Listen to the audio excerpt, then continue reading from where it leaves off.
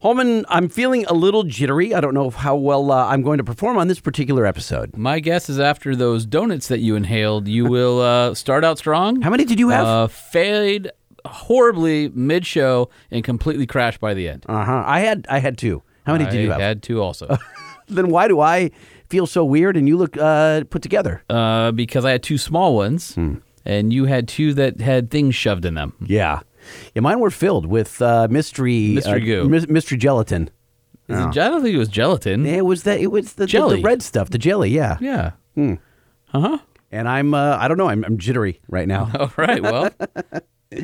You know what I feel like? Dick, what's the deal with the deal? Are we dealing? We're dealing. Dave, it's a deal with Don, Dork, and Dick. Dork, it's a deal with Dave, Dick, and Dave. Don, it's a Dork with Dick, Dave, and Doug. Gotta go, Dave. Disconnecting. Gotta go, Dick. Disconnecting. Gotta go, Dan. Disconnecting. And that's what I'm feeling like right now. I feel like we need to plow through all the calls. Yeah. Because we have 85 calls. Why do we have so many calls on the 5-star hotline? We have to make a call before we do 5-star hotline today.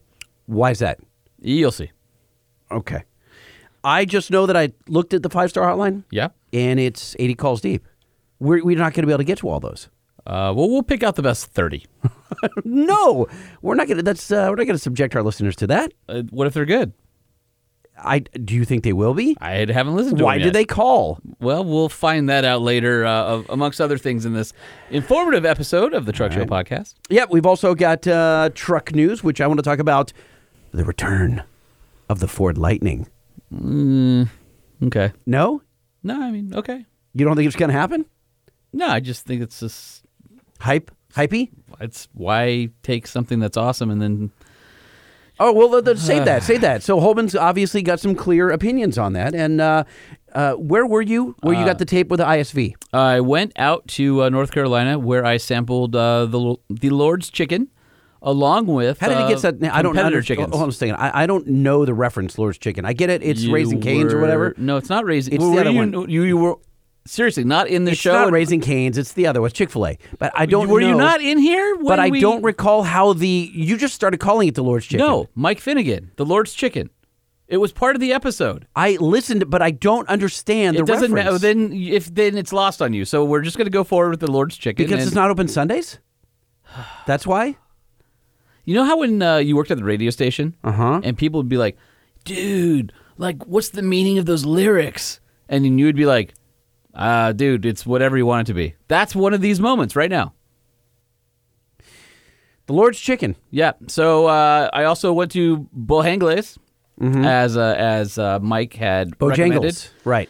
And not high on the list. Really? No bueno. I mean, the taste was good, service was horrible, and the biscuit was okay.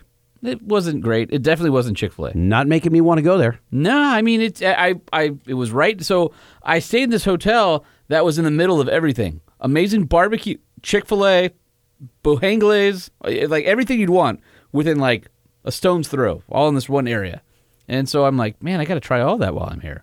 And then I got to report back. Bojangles sweet tea, it's okay. Still not Chick-fil-A. Here's the fascinating thing that I found about chicken in the South. We just got Chick-fil-A out here like, 10 years ago? Right. And I'm thinking, well, on my way to the airport, I'm going to stop and get some Chick-fil-A for lunch. Yeah, I mean the Lord's Chicken. The Lord's Chicken. And I pull off the highway. And by the way, every off-ramp is the Lord's Chicken. And I pull off at the first one, and Chick-fil-A has 100 cars in line. And I'm like, you guys have had this for like 50 years or 40 years or something like this. Aren't you tired of it? No, They're not. It happens. It's In and Out. It's Chick-fil-A It's their In-N-Out. and Raising Cane's. They're No, all it's 100 not cars. No, it's not Raising Cane's. Yeah, it is. The Raising Cane's is horrible. The only thing they have there is good Texas toast. I'm not saying it's good. I'm saying It's it's not 100 good. cars. Well, it's because it's 100 cars here because it's new here. Okay. My point being that I said, well, I'm not going to wait in line. I'll miss my airplane. So I went to the next exit. Chick-fil-A, 100 cars in line. Seriously. So I go hungry to the airport, drop off my rental car, go through security, and lo and behold, in front of me is the Lord's Chicken. So I make a beeline over. I'm like, there's still a chance. There are 100 people in line. I'm like, what the heck, people? Aren't you tired of Chick-fil-A? Well, where'd you go? Yeah, that's not important. Except for we're going to play audio from your trip on this episode. Then that is important. I was invited by GM Defense to test drive the ISV, which is a vehicle that they are building. It's the infantry squad vehicle for the Army. And they built a new plant in North Carolina. They stood it up in 90 days. And it took them from the time they were awarded the contract to the first one being delivered only 120 days. So GM's coming into the defense contractor space as basically a startup, treated like a startup, and a disruptor because they can use their what they call their deep bench of R&D and parts on the shelf and all that to do what they call COTS. So it's commercial off the shelf. So with this COTS strategy, they already know the durability of these parts, and they already know the specifications for the military. So they can basically match what the military wants with what they have on the shelf and build a vehicle out of it. So the ISV is the first of these ventures. It's built on the Colorado ZR2. In fact, it is basically 90% of a Colorado ZR2. From the frame rails down, it's identical to Chad Hall's race truck. All the components, everything that you can buy from the dealer at General Motors or your Chevy Performance dealer. And it's the new Army vehicle. So some cool stories there, talking to some people that were on the podcast before, ride along, and a little bit of a plant tour. So that was pretty awesome. So we'll have to get into that. And then we're also going to get to your, what I'm calling the silent tapes. It should be the lost audio. Holman in a Bronco from Moab. Now, you are one of the few that got an early ride-along in a Bronco. Now, there are probably a few more people that have gone on ride-along since then because we've been sitting on this audio because I've... Quite frankly, I didn't want to have to doctor it, because it's just a lot of hiss and pops and noise. And well, our buddy from Germany, Mr. Roderick Clark, he informed us that he was able to eliminate all that and make our audio listenable. I want to know is he's how... starting with a decent product. He has no idea what I started with. No, I understand. But it means that you only went 80% of the way there. Yeah, I was tired. Well, maybe this time you'll go 100%. People will listen to that. So as we get ready to start the show, we got a shout out to our friends at Nissan. 11,040 pounds of towing capacity. That's what the Nissan Titan XD offers. Or if that's too much truck for you, maybe look at the Nissan Titan or the Frontier. And of course, the Nissan Titan and Titan XD come with the industry's best 5-year, 100,000-mile bumper-to-bumper warranty. So if anything goes wrong in the first 5 years of ownership, Nissan will handle that for you, of course. Stop. Nothing's going to go wrong. Well, I know nothing's going to go wrong, but just in case, they got you covered. All right, good. And of course, the Nissan Titan comes with a slew of standard features like zero-gravity seats, that optional 9-inch screen, the most standard horsepower in its class from the 5.6-liter Endurance V8, and of course, that super smooth Jatco 9-speed automatic transmission. You forgot about Titan boxes and Utilitrack, and you forgot that you can build and price a Nissan Titan, Titan XD, or the Frontier at nissanusa.com. Or head on down to your local Nissan dealership and ask for lighting. Why? Am I just hanging out there? Yeah, I mean, you might as well, right? You're not doing anything on the weekends. Help sell some trucks for us. Okay, sure. Hey, so I have a question for you. What if I have an old truck like a 66 Chevy pickup truck, a big window long bed, and it's got electrical issues? Who do I reach out to? The scrapyard.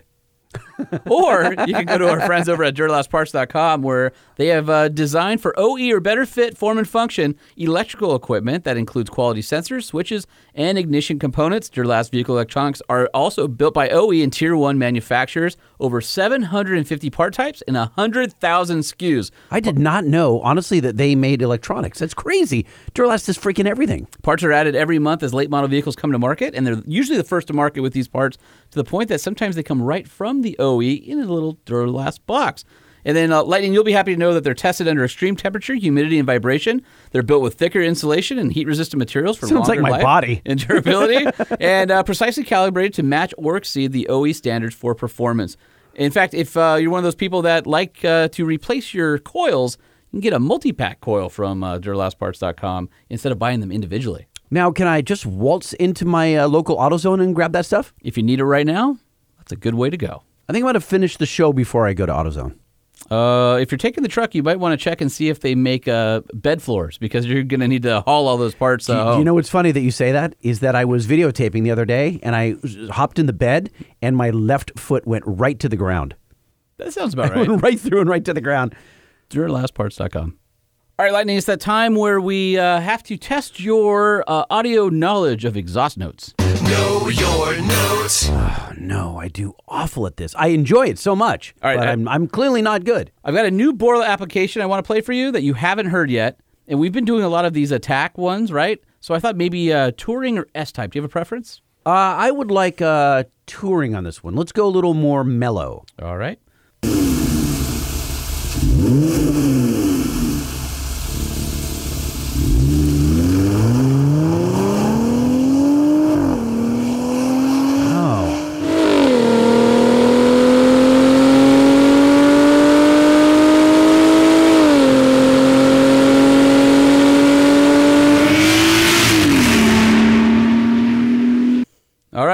That is a application you have not heard before. Ah. Borla exhaust system. Do you have a guess? Do you want me to guess now or later in the show? No, I want you to guess right now. I'm going to say this is a 2009 Ram 1500. I am going to ask you why you pigeonhole yourself by throwing a date in front of the vehicle. This is ridiculous, and Okay. it just sounds funny because I'm going to get it wrong anyway. Give yourself a buzzer. All right, let me do that. This would be the Jeep Gladiator V6 Oh, okay. Borla Touring Climber System.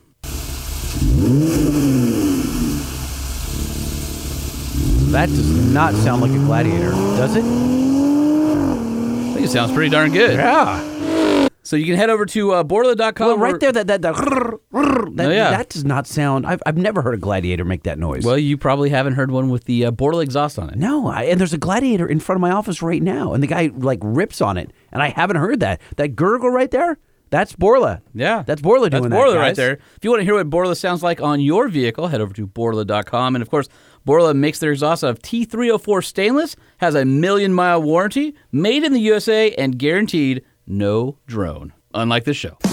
The Truck Show. We're gonna show you what we know.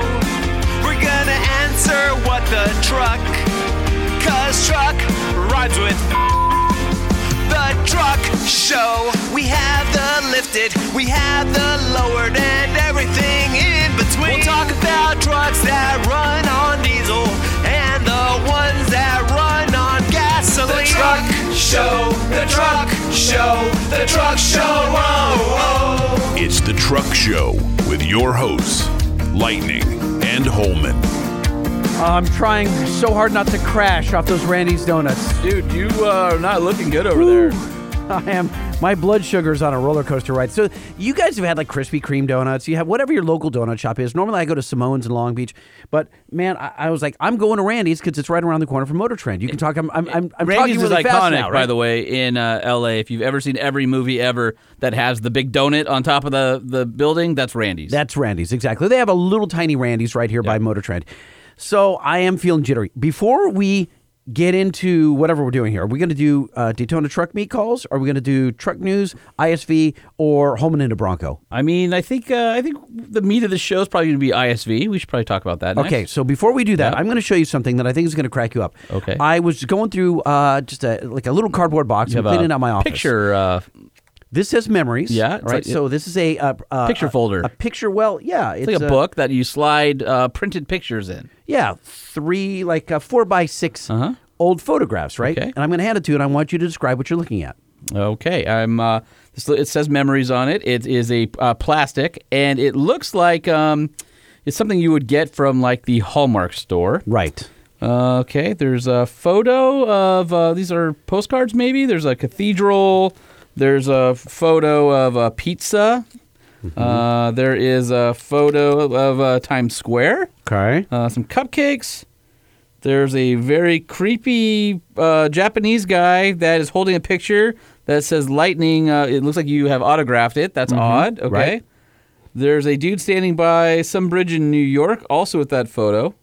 Now, is that photo in a frame? It is in a frame, and the same dude is in every picture. Now he's in a bar sipping a martini with you. He's at a vigil filled with candles with you. So he's taking this same 8 by 10 photograph, framed 8 by 10 photo. On top of the Empire State Building with you, in front of the Brooklyn Bridge with you, on a boat with you, Statue of Liberty. He's on a plane with you. He's sleeping next to your picture, and then his wife is also. Yeah, she is. Wait, go back to the plane one. Do you realize that I have my own seat? Right. Yeah. No, you are in first class next to this gentleman that has a Brooklyn hat and a Long Beach clothing company a jacket on. Okay. So let me explain to you what's going on here. Something weird from Radioland. This is a guy that I know. His name is Kenji. Okay. And he's an interesting practical joker. Okay. And he thought it would be funny to take me on vacation. Okay. And he literally took me on vacation. And he took me everywhere. Yeah, you got nothing. It's so freaky. out of it. It is so weird. Look at him. He's having dinner with me. Yeah, at a martini. Yeah. With you at a bar. You're sitting on the bar, and as funny as you have your own martini. The picture of you has its own martini. Is that the creepiest thing you've ever seen? I mean, it's close. It's super freaking weird. Like, he took I autographed a photo. Why? I don't know. I think it was a joke at some point. And he framed it, and there he is on the subway with me. And there he is in a bar. And yeah, again, all this. The fact that he got me my own seat on a jet. That's weird. So weird. Well, I think he took a picture of you in the seat. He probably asked the gentleman next to him to stand up and, here, could you take a picture with this camera?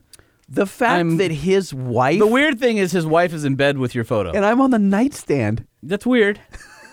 Yeah, that's up there. Okay, let me ask you this. Yeah.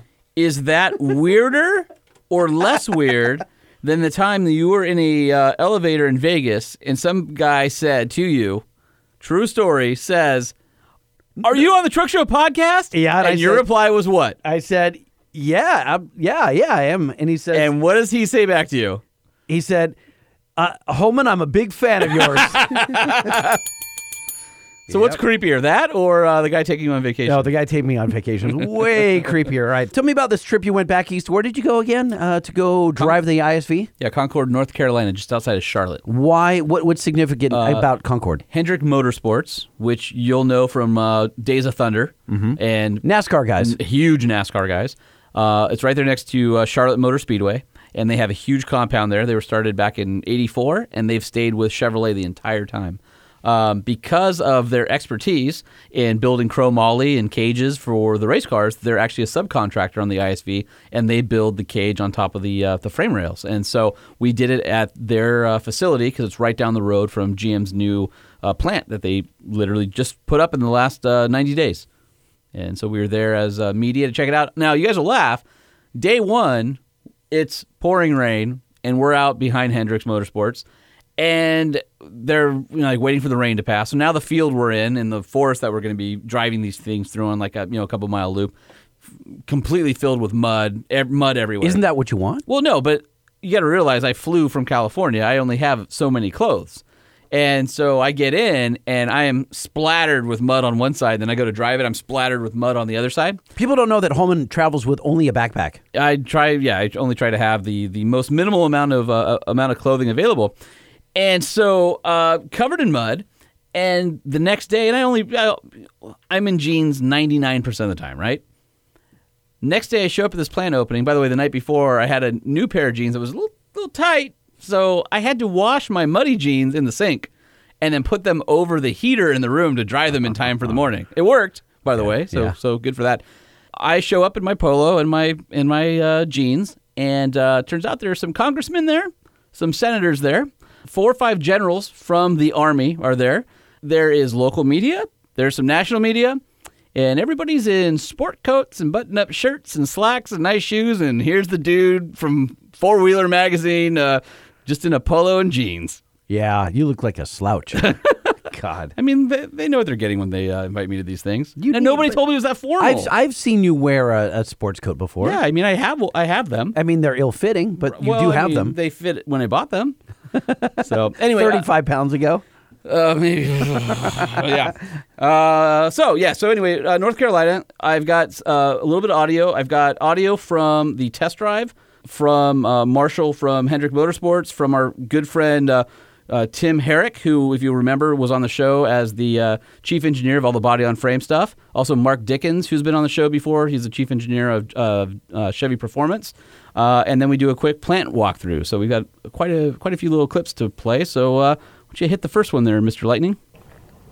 All right, everybody. I'm out in the backwoods of Charlotte, North Carolina, at the Hendricks compound, and I'm here with old friend of the show, an old friend of mine, Mark Dickens. So, Mark, you may remember, was the guy, the chief engineer in charge of GM Performance, and now Mark is doing some other stuff. Yeah, Sean, good to be with you again here. Welcome to North Carolina. There's something weird here, Holman. The audio is good? I'm able to hear what he says without heavy processing. That's because somebody actually set up the recorder correctly this way, and I wasn't sabotaged like I was last time. Yeah, my trajectory's changed a little bit. Same kind of concept of taking and optimizing vehicles, but taking it from doing high-performance vehicles, doing high-performance military vehicles now. So I'm involved with the advanced side of setting up GM Defense and the GM Defense portfolio.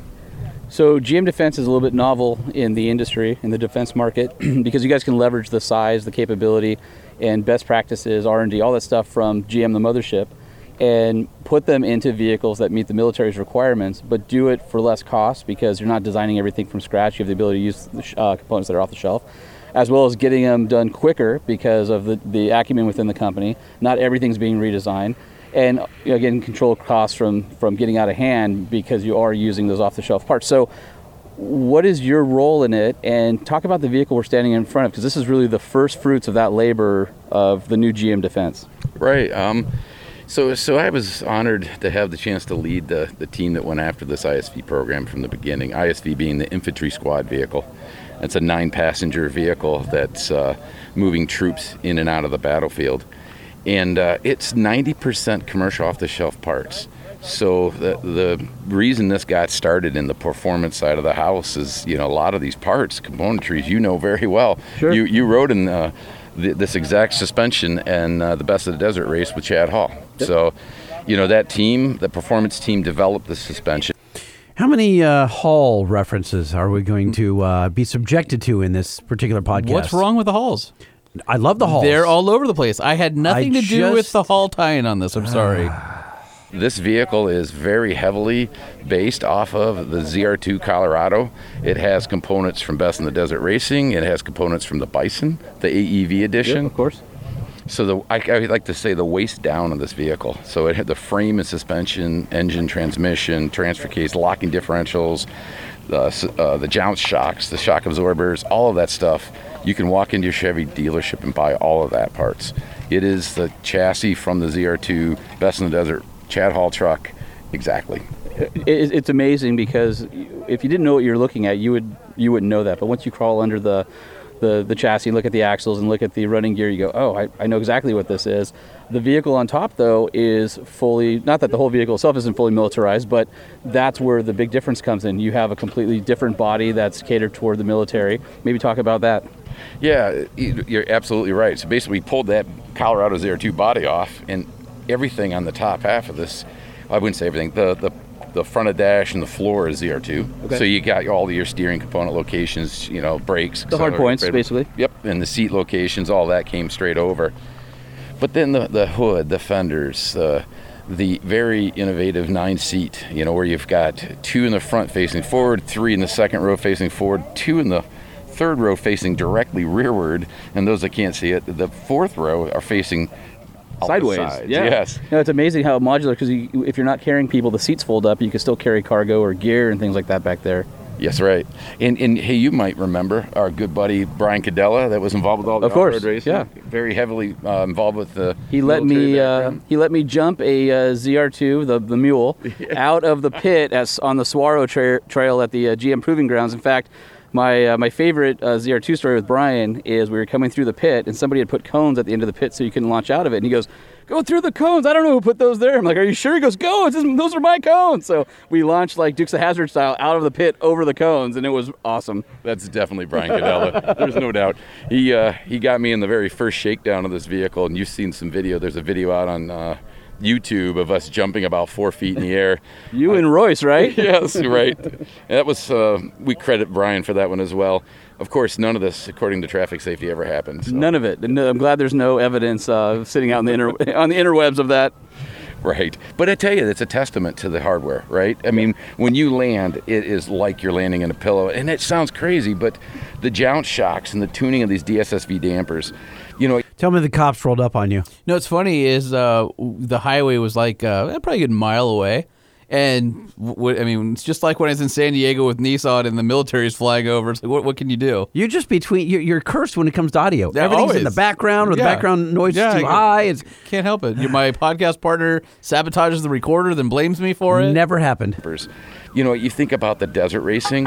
When you're flying across the desert, what you're really protecting is that unforeseen rock or, big heave in the road or a washout or something that you don't know is coming because you're going so fast. Well, soldiers need that same thing. It's hitting the unforeseen. You don't want to leave them stranded in the desert or stranded wherever they're at because they hit a rock, or some obstacle in the road. So absorbing energy and how they dissipate that energy, or we do with the jounce shocks and the DSSV dampers is the key, and it applies directly to the military. And you can feel it while you're driving. Like, you'll come into something hot, there's a dropout. I mean, everything absorbs it. I was really impressed that you're still able to, in 4 high, rotate the vehicle with the throttle, which I thought was really cool. Now, this is the 2.8 liter diesel that everybody's familiar with, the baby Duramax that has been in the Colorado. But you guys have done a few things to this. Maybe explain what that is, and then can we talk about combat mode? Yes. Yeah, you're right. It is the basic elements of this engine are straight out of the Colorado. But we do remove any of the features that we didn't need for an open air vehicle. So the air conditioning and compressor, we redo the accessory drive.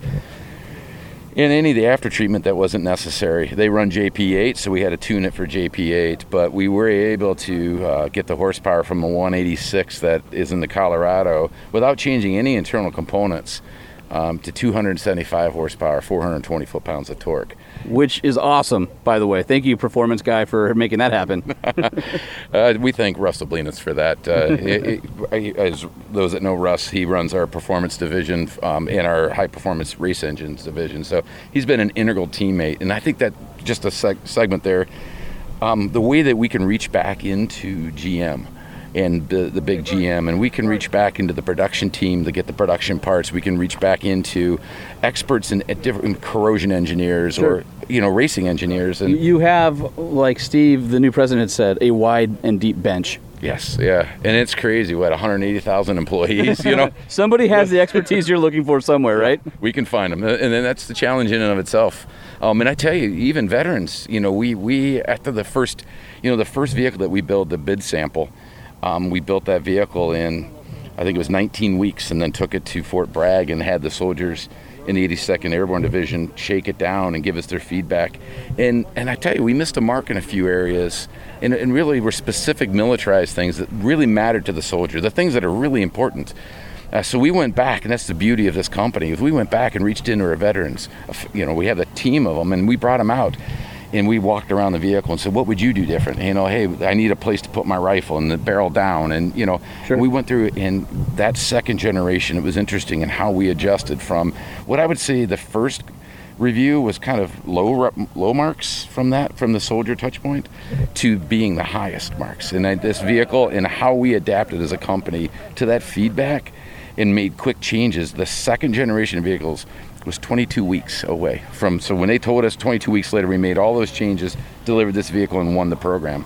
Let's go back to combat mode real quick, because I don't want to glance over that. There's a button on the dash that literally says combat. Can we talk about that real quick? Yeah, so we do implement all of the safety standards to save your engine. If you're driving and you're on you're transporting the vehicle and you have a coolant failure or something, so we have limp home and all that stuff.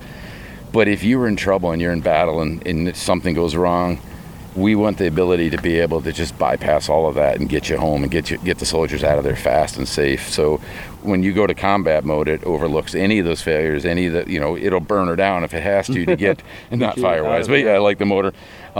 But it also bumps the horsepower to 300 horsepower when it does that. So. Is the torque the same? Yes. So 300, 420 is our max output on this? Yes.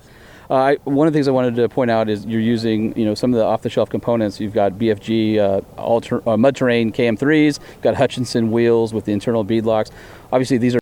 I got to pause it for 1 second, Holman, because it occurs to me that there's so many guys listening going, man, I wish I could have combat mode. Yeah, there right. Are so many guys who would have loved to have burn it down mode. You know what I mean? Just for like track day or something. Right. Like the tractor pull. Yeah, I mean, that's it. I only needed a quarter mile at a time. Give her hell mode. Obviously, these are bigger than what's on the ZR2 because you don't have to worry about wheel wells. But those were some of the choices that you were able to make. Obviously, a great approach and departure angle. So some of the things that make ZR2 good are even greater on the ISV because you don't have to worry about bumpers and crash and airbags and all that kind of stuff. So it takes that platform and kind of makes it like, what would the most capable version of this platform be? And we're looking at it in the ISV. Yeah, you're absolutely right. And this is another thing that came from Chad Hall, right? I mean, we were able to spend 17 races, that we finished 17 races consistently. And he just finished again in this both weekend. trucks. Yeah. Yes, yep. And so this is the tire size that he had ran, and so we had experience with it there. So the beauty of that is that it's a very grueling of development and validation playground. So we got the experience with it with him, and clearly is a great combination for size and traction. Sure. Sure. Now, going back to being able to use off-the-shelf parts, one of the things that is interesting is people may take the idea of off-the-shelf and say, well, it's not rugged enough, it's not militarized enough. But when you think about it, you guys are designing an off-the-shelf part to last 100, 120, 150,000 miles. And these vehicles don't have that type of mileage or use cycle. So I would imagine that in the parts bin, there's stuff that is incredibly over-engineered for those durability things that are going to be more than adequate for a military setting. Yeah, that's right. And we took a real strong look at that, is how close do we think? Because without that big database of, terrains and validation schedules, we do a lot of computer simulation, a lot. We build very few prototypes anymore. We do most of it in CAE. But in this vehicle, we didn't have all those road profiles and all that background. So we had to really leverage some of the physical tests that we ran with Chad. I would say, as we gained the ability to collect the loads and do the analysis, we saw that the production parts that we were using was... By the way, I just want to add, it's pretty amazing that they're taking, the race program, and not only does it affect the consumer vehicle, but it directly affects this military program as well. When I was racing with Hummer back in the mid-2000s, they would learn things on the race course and actually redesign a bracket, and a couple weeks later it would be on the production line in for the H2 and things like that. So it's some of these are the same people that were around then, some of the same philosophies, but just super cool to see that our hobby, the things that we love to do, are going and directly impacting our boys in the military, for example. And then the case is this vehicle, it's really critical that it could not be a pound over 5,000 pounds because it had to be sling loaded under a UH-60 helicopter. So that was something we had to really watch close. So, chrome moly cage on this thing, that was a necessity. A lot of CAE and analysis that went on into that. But then we went through anything that we didn't have to use that was heavy. We could cut some weight out, put holes in things, and really watch that mass close. It's also interesting talking about how it's sort of the new way of thinking. There's also a ton of 3D printed parts on here that just shows your ability to pivot and upgrade designs, even if the production piece isn't in production yet, or if you're experimenting.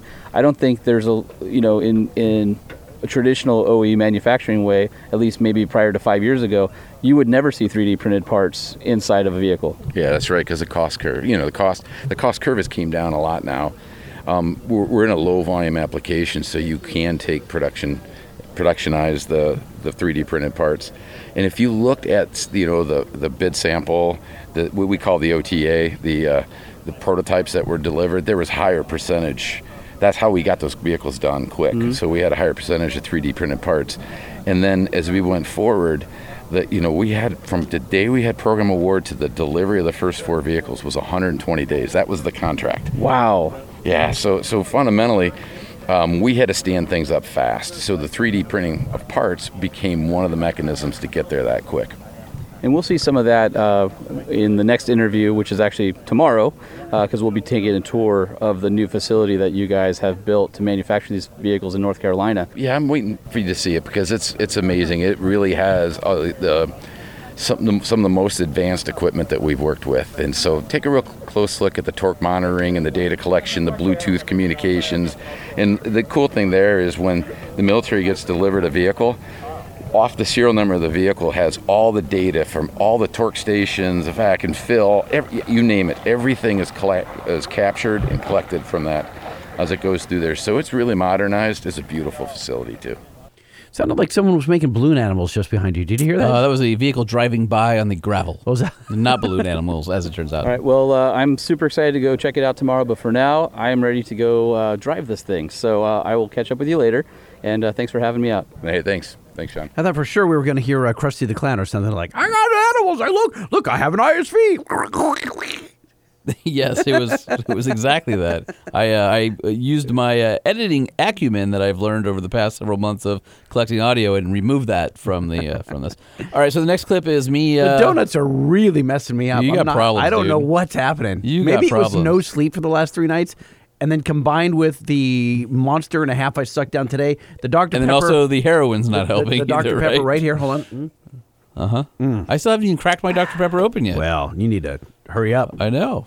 All right, so the next clip is me going for a ride. After this, I drove it, but they didn't want me to record and drive at the same time, so you'll just have to enjoy me as a passenger.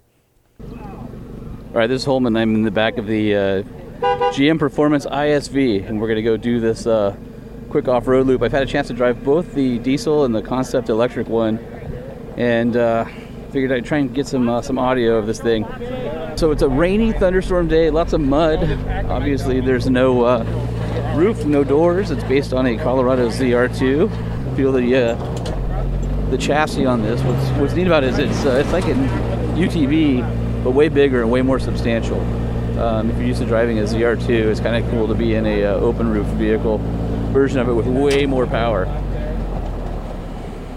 It's funny if you listen to the noise, you can hear the induction noise, and every once in a while you'll hear the engine go. It's pretty cool.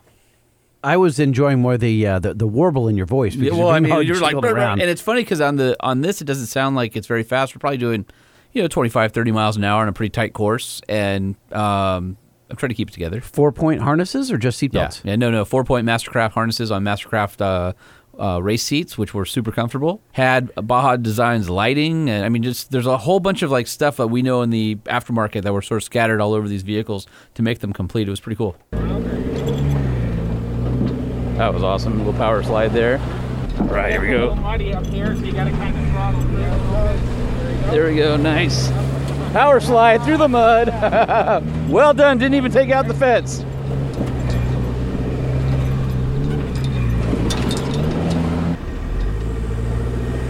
Follow the cones to the left. All right, we're taking the left here. What's neat too is the dashboard is military behind the steering wheel. The steering wheel you'll recognize as a cheap version of maybe like the ZR2 steering wheel. I will say this, Holman, is that when you uncork a diesel, sounds better. Yeah. Got military style gauges behind it, but there is a screen that's in the center of the dash that shows exactly what the vehicle is doing, what drive mode you're in, all that kind of good stuff. So it's really thoroughly modern in that regard. Yeah, pretty much.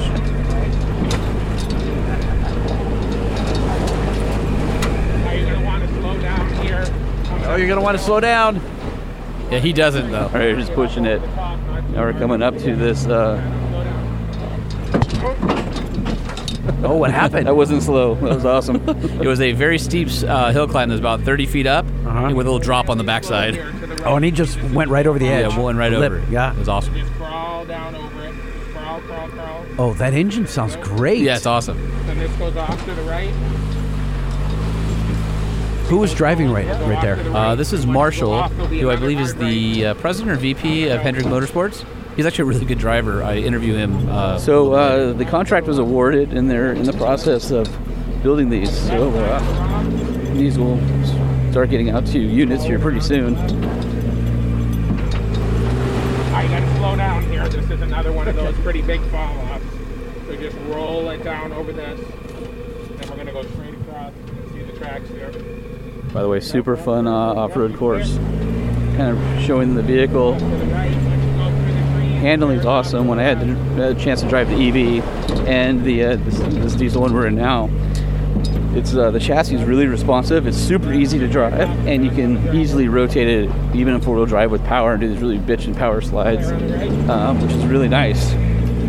You can just tell that it's so much more substantial than the UTV, but also what you can really get from it is Water. just how much more capability is in this chassis. Water crossing. Even what we're seeing today, it's really incredible. So, anyway, hope you guys enjoyed the quick ride along with the GM Defense ISV. What a treat! I enjoyed the warbling in your voice. That's what I can't. I just that makes me smile. Why? I'm. Oh, but I'm right here, and I'm getting bounce around. It's part of the fun. This is why I can't take you off-road anywhere. Why? Because you will play with the audio and enjoy the warble too much. You want to do a whole show like It's you. It cracks me because I'm picturing you just getting bounced around like a rag doll. Pretty much. Oh. I mean, there's no doors. You're sitting on seats. You're literally like right on the edge of the thing. You're strapped in with some belts. You're bounced like a big bowl of jelly. I'm Like not holding Santa on to anything Claus, except a microphone, trying to get the sights and sounds. Well, not the sights, but at least the sounds. No, that's what mics do is get sights. Yeah, exactly. What else? What's next? All right, this is the next one will be Tim Herrick, who is I'm not familiar with Tim Herrick. Have we interviewed him before? absolutely. All right, I am here with Tim Herrick. You guys have you remember him from being the chief on the podcast for a long time. the chief engineer on Everything Body and Frame or something like that. What was it, $65 billion worth of business that you used to be responsible for? It is a big number. Yeah. All right, so one of the cool things about being out here is I got to drive the electric concept version of the ISV. And you and I were just talking about how you guys made it electric, and I thought, well, why am I not recording this for a podcast? It sounds like really important. It is very important. It's the Bolt battery pack, all validated right out of a Bolt, right off the line that builds them, and then the Bolt motor. We're able to. You saw us at SEMA. I did, right? yes. And we had the pickup truck out there, which was great. We recently did a Blazer, K5 Blazer.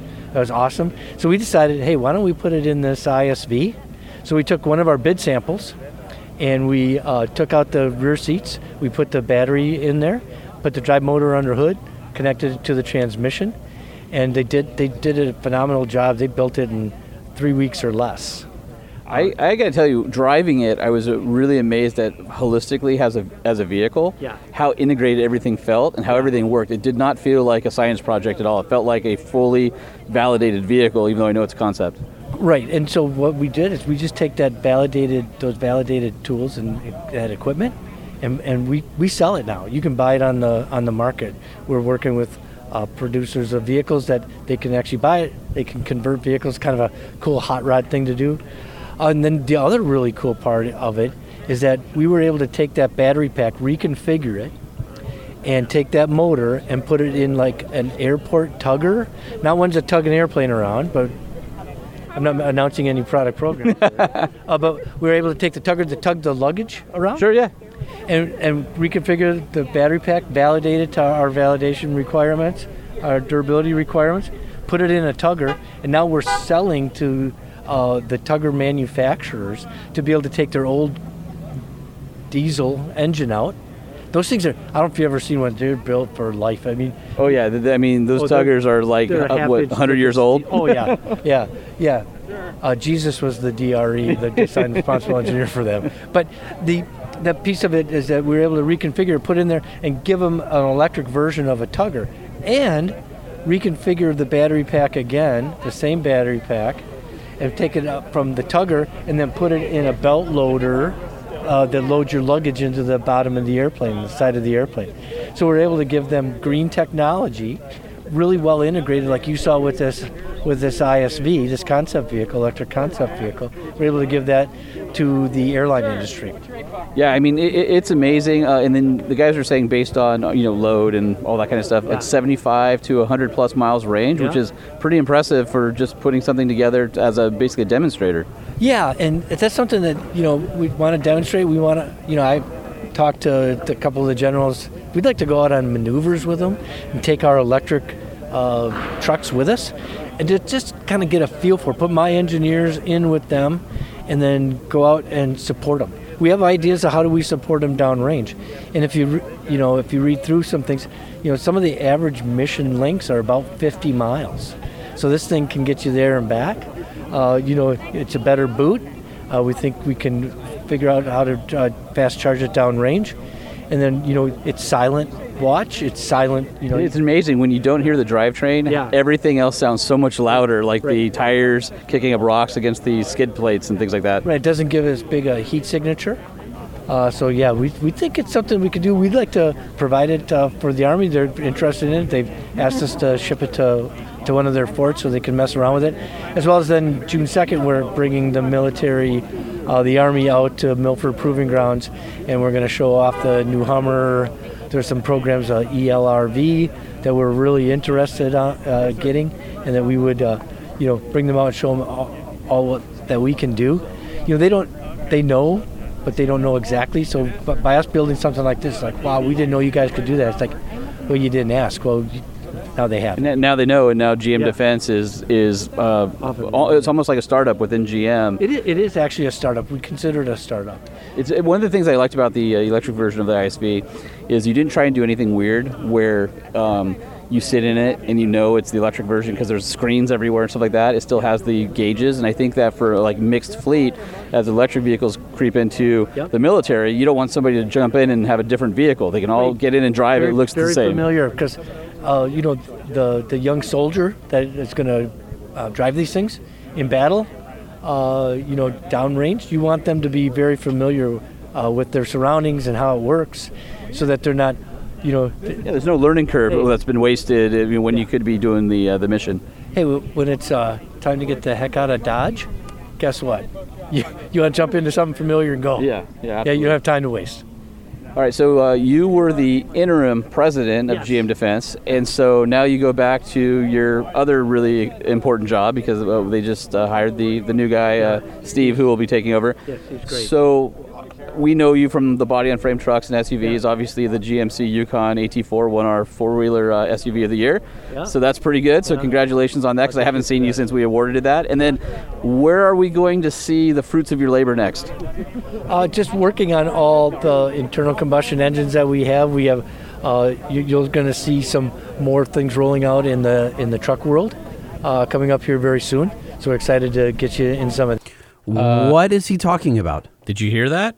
Yes, more internal combustion engines. And truck stuff. So for all the people that are worried about GM killing all the internal combustion truck stuff, this is the guy who's overseeing that stuff, and he's telling you on the Truck Show podcast, we are not done. We still have plenty of cool stuff coming for you to see. Well, I think that they walked it back. We talked about it last episode where they said we'll make engines as low. Well, I think they were talking about Duramax. Maybe not. Maybe not. They were saying, well, they were going to make them as long as we'd buy them, but here he is saying we've got more. We've got more coming. And then, actually, the reach back for General Motors Defense, Steve and I, just weren't words, say welcome and, colleague and friend. Steve's come on very rapidly, learned a lot about it. He's got a defense background. I didn't know much about it at all. I learned it's fun to learn. It's fun to go through that. But our coupling together, with his lead, and having the majority of the vote, right? Not that it would be a vote, but that he would set the tone in the direction. Him using me for the reach back of General Motors Defense to get the biggest, best, and brightest, and he understands the military. You got the product side down. Yeah. Together, you guys can make a run at this, and it seems like what you're doing with GM Defense is almost revolutionary in the defense market from the standpoint of, because you're able to use COTS or commercial off-the-shelf systems. You don't have a lot of, if you will, mission creep from the programs getting more expensive because every part needs to be made fresh. You already know the durability. Things have been validated. Things that we talked to Dickens about yesterday, and it seems like this is, you're in a way reinventing defense contracting. Yeah, we like to say we're not a defense company and we're not an automotive company. We're the best of both. What's great for both of those, we kludge together to make I think a formidable competitor to many of the defense companies, as well as when's the last time that we've been able to be a disruptor, and we feel like a real disruptor in the. Yeah, you may not think of GM as a disruptor, right? It's the company that's been around forever, but here you are as a startup coming into a new industry and setting the tone. Yeah, what's super fun for us is wanting to get the ISV contract, and when I found out that we got this contract, I was visiting my son in Maryland, and I just walked out of a liquor store. And Mark Dickens calls me and says, "You're not going to believe what just happened." And usually when the chief calls you and it starts like that, you're like, "Uh-oh." Oh yeah, here we go. What can I help you with, Mark? He's like, "We just won the ISV contract," and I immediately said, I gave out a big yelp, and it's like, "Oh my God, congratulations!" And I said, "I got to go back in and get more beer." I'll drink to that. But a great day, very memorable for us. But you can't believe the number of other people that we've met in the industry that said we thought you guys were not a joke, but we just couldn't believe you won the contract. And it's like, why wouldn't you believe that? We believed the whole time. I mean, we had the best soldier feedback. That's why we won it. And it's a great value for the soldier. But we had the best soldier feedback. We were the only ones that took the original bid samples, and there were 3 samples or 3 distinct points. We improved the vehicle based upon what we got or saw from the warfighters, what they told us. It's like, hey, this is a great place to put a jack, but did you know when this tire goes flat, you can't get the jack out? Sure. It's like, yeah, we got it. Move that. Yeah. How we attach the stuff to the back, how we put a net for the rollover on the rollover system for their rucksacks. All that stuff, we listen to it. And that's what we do. And it's amazing that none of the other competitors, they're just like, here's what you get, this is what you got. Yeah. And for us, next truck, best truck. That's something that Steve talked a little bit, not exactly today, but our relationship with the Army, we're learning them, they're learning us. And, because we're, to stand up a facility like this, they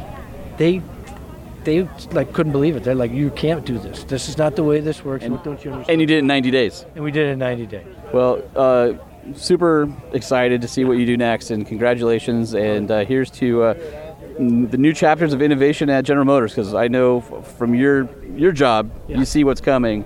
And I know a little bit of what's coming, and I'm pretty excited for you and for the company. Well, thanks for coming. It's always great to see you, Sean. And, we'll get mountain biking one day, and I'll continue to follow you on Strava. Yeah, I need to get back on my mountain bike. COVID, they say you're either are a hunk or a chunk, and I think I've turned into more of a chunk than a hunk. You look great. Well, just let me know, does negative reinforcement or positive reinforcement work, or all of it? Just a reminder, like, hey, Tubby, get on your bike. That works well. That number come in, I'll be the guy screaming on the other end.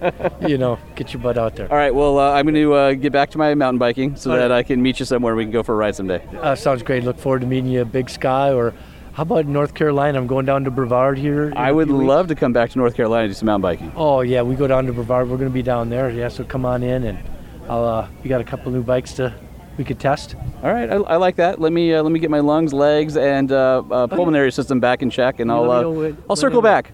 You let me know when and where. I'll be there with you. Thanks, Tim. Talk to you soon. Take care, Sean.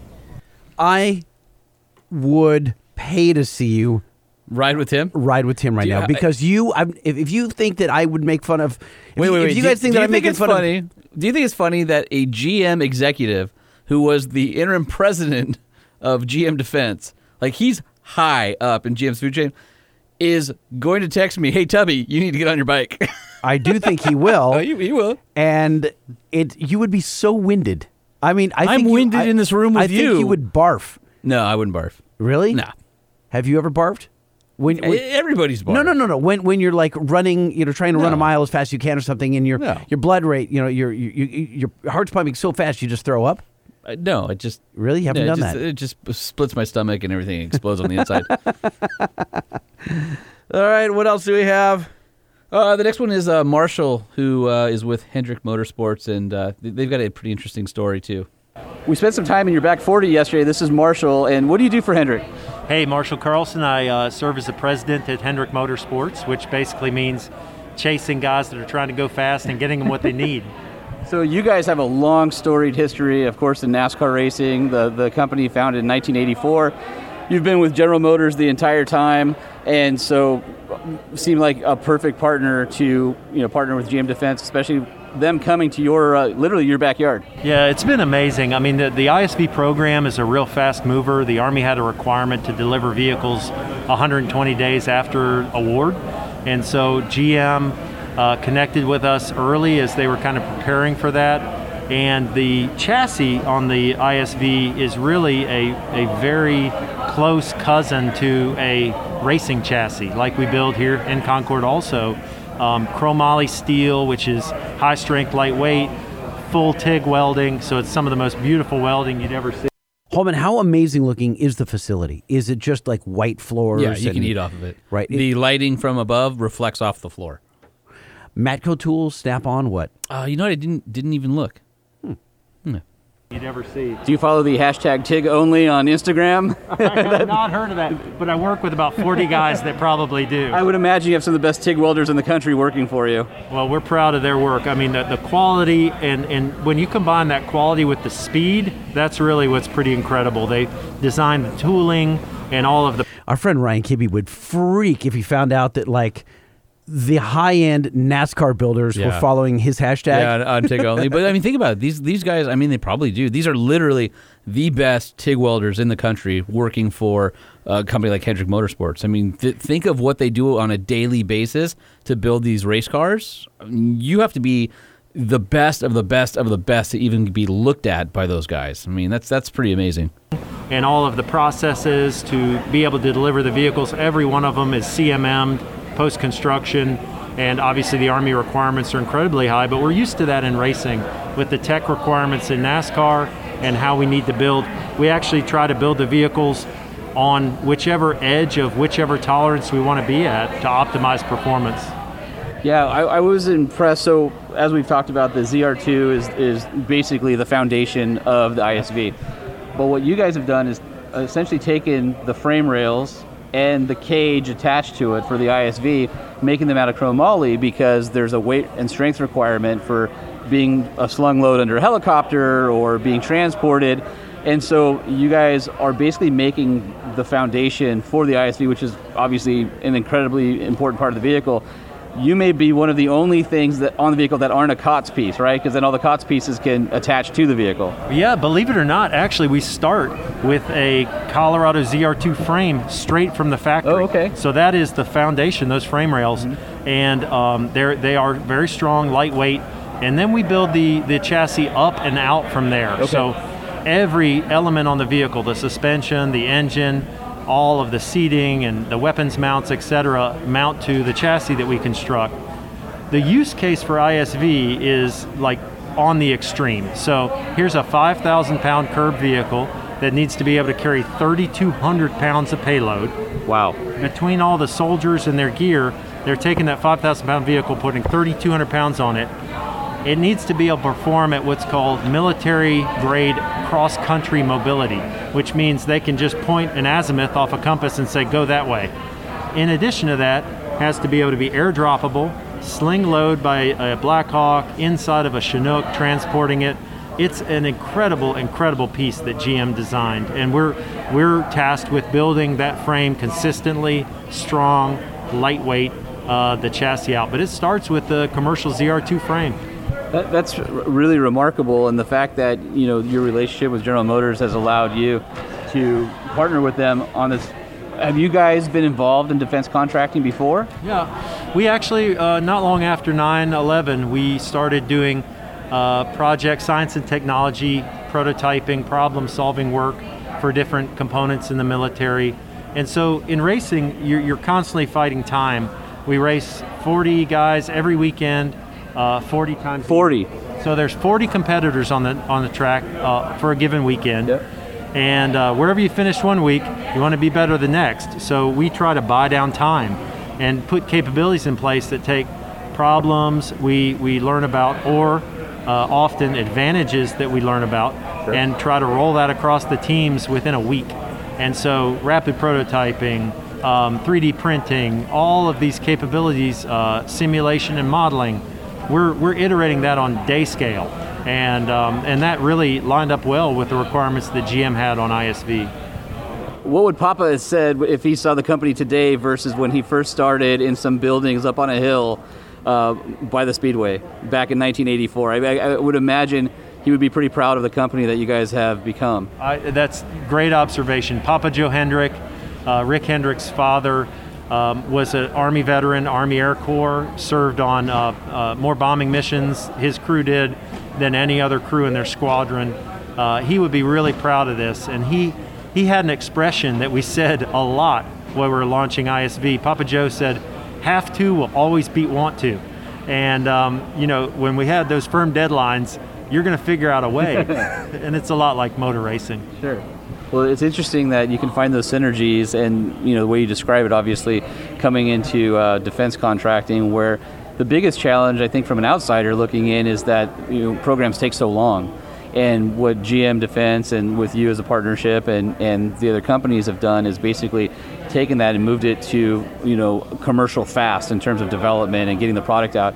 And I don't know that anybody's really doing that. This is going to turn the defense industry, I would imagine, on its head. Yeah, I couldn't agree more. So we've been working in, developmental and S&T projects for a while, but what I've observed is there are only a few companies that can typically compete for these types of programs. So GM Defense entering the space, the scale that they are able to employ when they hit the button go, and they need to put engineering on it, CAE, purchasing, sourcing, manufacturing, in addition to their advanced capabilities. You saw the all-electric ISV here today. That was just something they did. And they just said, I think people might be interested in an electric one. So they electrified an ISV. It is incredibly good drive, smooth, responsive. And so this is really a personally gratifying thing for me to see a great American company like GM wanting to make a difference for the folks that provide our security and defense. I mean, we ask so much of our military personnel and their families, just cannot really express often enough or strongly enough that gratitude. And I think GM in a big way is doing that by bringing the best of what they do to this market. Well, congratulations on being part of the program. I'm excited just as an American citizen that appreciates our military, but also congratulations to where Hendricks Motorsports has gone. I mean, it's amazing to, remember like the Days of Thunder, movie and things like that, right? I mean, and to see you guys helping to build, the next generation of off-roader for our warfighters. It's pretty cool. It is really cool, and it's very, very gratifying. It's kind of interesting. NASCAR's roots are guys in the mountains of North Carolina running bootleg moonshine, and they were literally taking commercial vehicles and modifying them to perform under high loads, high volume, high weight, at high speed. And, here 60, 70 years later, we still have a workforce that knows how to look at something and make the tweaks and implement them effectively and quickly. And so it's a great story for our Army and our warfighters, but also for our local area here in North Carolina. Well, I love North Carolina, and every time I come, I have to get some barbecue. And I'm a big Dr. Pepper fan, but everybody tells me if you see Cheerwine, you have to have Cheerwine. So last night on the tap at the barbecue joint was Cheerwine. So I did partake, and I was pretty impressed. Now, the other thing everybody tells me about is if you're in North Carolina, you got to do the cherry sun drop. I haven't had that yet. Yes. Cheerwine, cherry sun drop. There is one little place in rural North Carolina that still makes Mountain Dew with cane sugar. So, I got to go find that place. Yes, I think they send it all over the world, actually. But yeah, Pepsi was born in North Carolina. I'm not sure where all that comes from, but there's some great local soft drinks in this area, and of course barbecue, right? Carolina barbecue, and there's 18 different types of Carolina barbecue. So. At least, right? Yeah. So I'm a big brisket. This wouldn't be the Truck Show podcast if we didn't go into food at some point. So I'm a big brisket snob because I do my own, and I went to the smoke pit last night, and their burnt ends and the ribs on point. It was unbelievable how good it was. So smoke pit, we actually introduced our friends at GM to Carolina barbecue, and we brought smoke pit out, and I think they're hooked. So they're all coming down from Michigan looking for that good Carolina barbecue, and it's fun. It's really been a great story, a great relationship to take these skills that folks have built both back in GM, not in the defense space, in our world in racing, not in the defense space, fusing it all together and creating a neat solution. And it works. So again, congratulations, and I really appreciate your time. Yeah, appreciate you guys. Thanks much. How about some Cheerwine, huh? A little clap for some Cheerwine there? That's enough. Yeah, it's always got to devolve to food, doesn't it? Always. It's a common denominator, isn't it? We all eat. Right. And if I'm going to be in North Carolina, I'm having barbecue. Uh-huh. You're gonna have barbecue anywhere. That's you go also to Hawaii true. and have barbecue. Right, except it'll be like a pig and a luau. Yeah. All right, so the last piece of audio, this one's specifically for you because it is the plant tour, a very quick assembly line tour that I did because I knew that it would bother you. Why would it bother me? I love machinery. I know, because you weren't there. And you always say, you never take me on plant tours. You are a dick. Joe Morcinelli, General Motors Defense. So let me give you a little bit of history. You heard some numbers today about 90 days for a site, 120 days for delivery. about 2.5 years ago, before this all started, before this site was even a concept, there was a small team of about 14 engineers and technicians that built the bid sample. We put that vehicle together in 33 days. As you can imagine, that's a pretty giant task to take on as an OEM. And not just that, but hand it over to a customer who you have no idea what they're going to do with. They wouldn't disclose test features or anything. So we had to build a robust vehicle, which ZR2 was it, right? Sure. We put some best in the desert components on it, sent it off to the customer. Based on that vehicle, we were down selected from the original 7 or 8 competitors down to the final 3. After that test evaluation, we were required to produce 2 more prototypes based on subject touch points. We had to give those vehicles back to the customer, same scenario, in 90 days. So a pretty big feat for a very small team. We've now morphed into the production contract. We did the first 27 units out of Milford, and now here we stand. So we did kind of in tandem develop this site and also build vehicles. So what you'll see here is the final solution to the low volume strategy for ISV. 7 build stations, about a 10.5 hour cycle time station 1. As you can imagine, in a normal production facility, you have tack times in the seconds, 30 seconds, 50 seconds. Easy to keep track of what you're doing, changing people around. The challenge for us was, how do we ensure the same quality with that kind of cycle time, that their tack time at that kind of extent, with these same folks doing that work. So I will say here, we employ a different level of a technician. These are actually process technicians, we're not calling them assemblers. Most of these folks are either ex-NASCAR mechanics. One in particular, actually, before he took this job, worked on the presidential helicopters. So he was a mechanic, an aircraft mechanic. Wow. So it's a different skill set that we have to have in a low volume. It's almost craftsmanship type, right? Just a different awareness of what you need to do. We also use what's new to GM. It's called operator guidance. That basically prompts the technicians on their job, what they should do and when. And it's part of error proofing as well. So as an example, we use an MPD document, which is our master process document within General Motors standard document. We incorporate that into the operator guidance system, and we essentially animate that. So we'll take a fastener, we'll turn it gray. It indicates to the operator, this is your first operation, grab your torque wrench or your torque gun. And the system itself will actually only enable the torque wrench that's supposed to be on that fastener. So as you walk up to the station, you'll see multiple torque wrenches. The question would be, well, how does he not grab the wrong torque wrench? He can grab it, but it won't operate. Interesting, okay. It'll only advance as he advances through the process. Now, is it recording that as well, so you can see what each torque, each station, so you can follow through and make sure there's nothing that's out of spec? So that's common in our GMS, which is our global manufacturing system.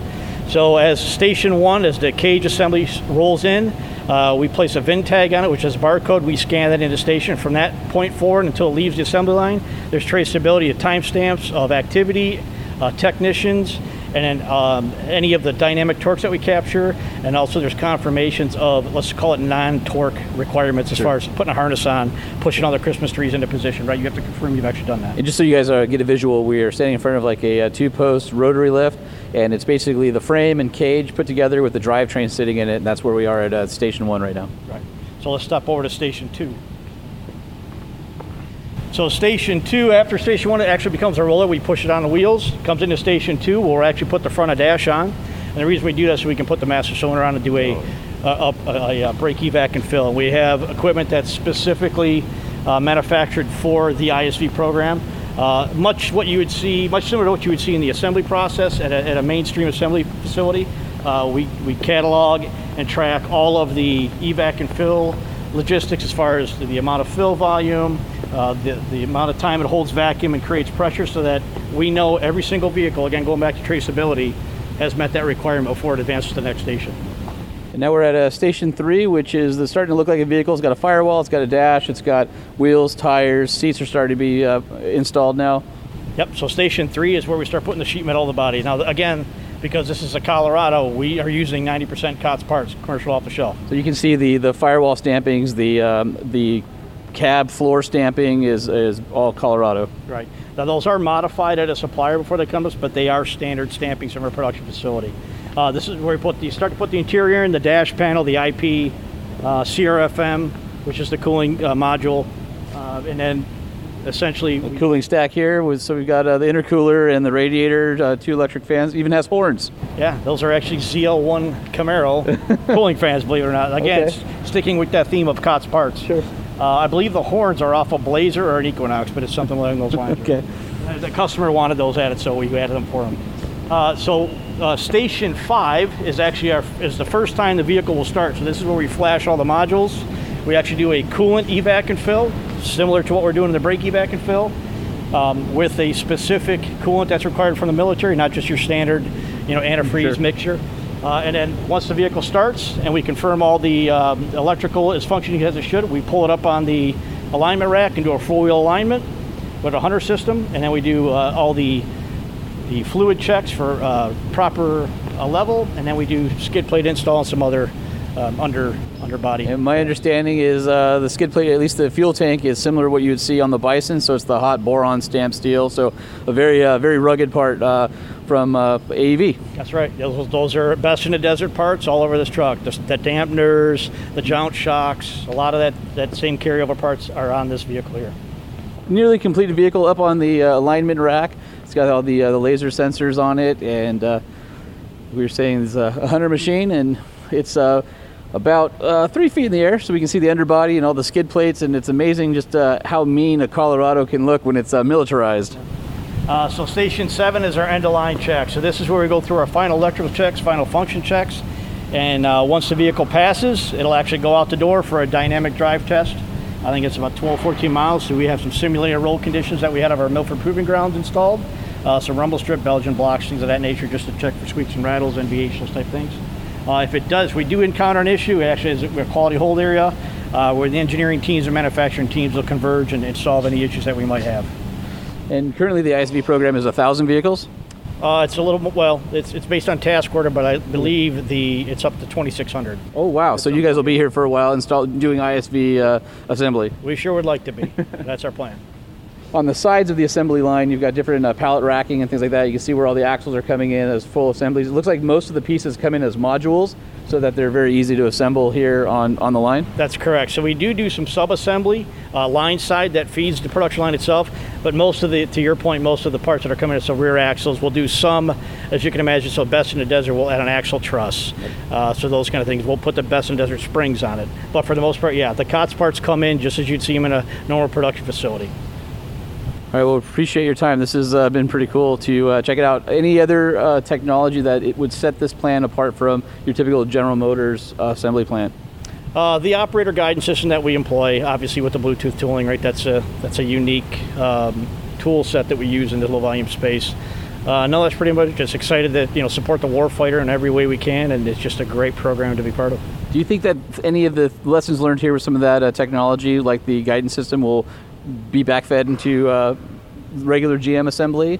Is there some of that technology that gets tested out, I guess, here that you may see on the regular production lines?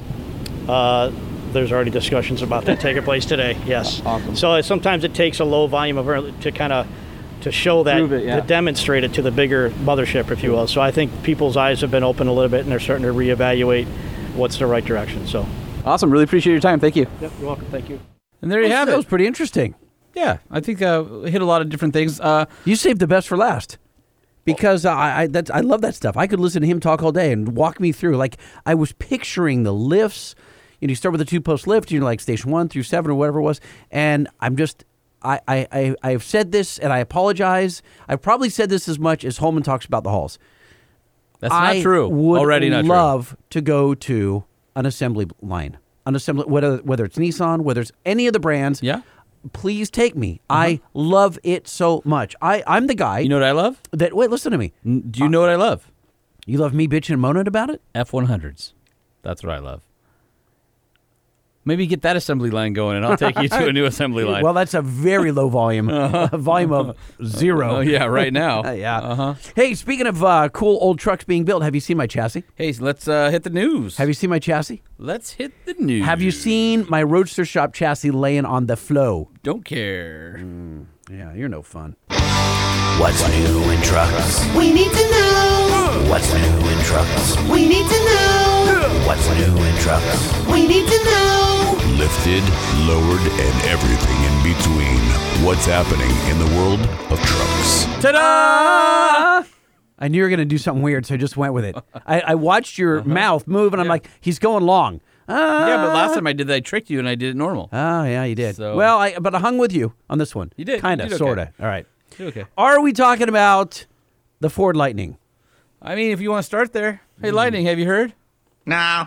So, Ford potentially bringing back the Lightning. They dropped a teaser on the world this past week, and it's an F-150 with a different grille, and it's electric, and it's Lightning. No, why? Hold on a second. Why am I excited about this? I'm not the sport truck guy. You are. Now, we're having role reversal right now.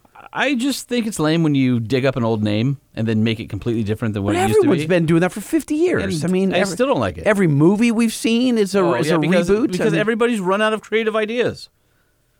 Mustang Mach-E. Look, there's equity in the brand. Uh-huh. And it's so cliche that it has to do with electricity. Wow. Yeah, well, that's what you don't like. We got a lightning bolt. Now we figured out. That's what you don't like. The name was created way before there were electric vehicles, or before they were popular. Okay, so what does that have to do? So there's a double entendre, but so what?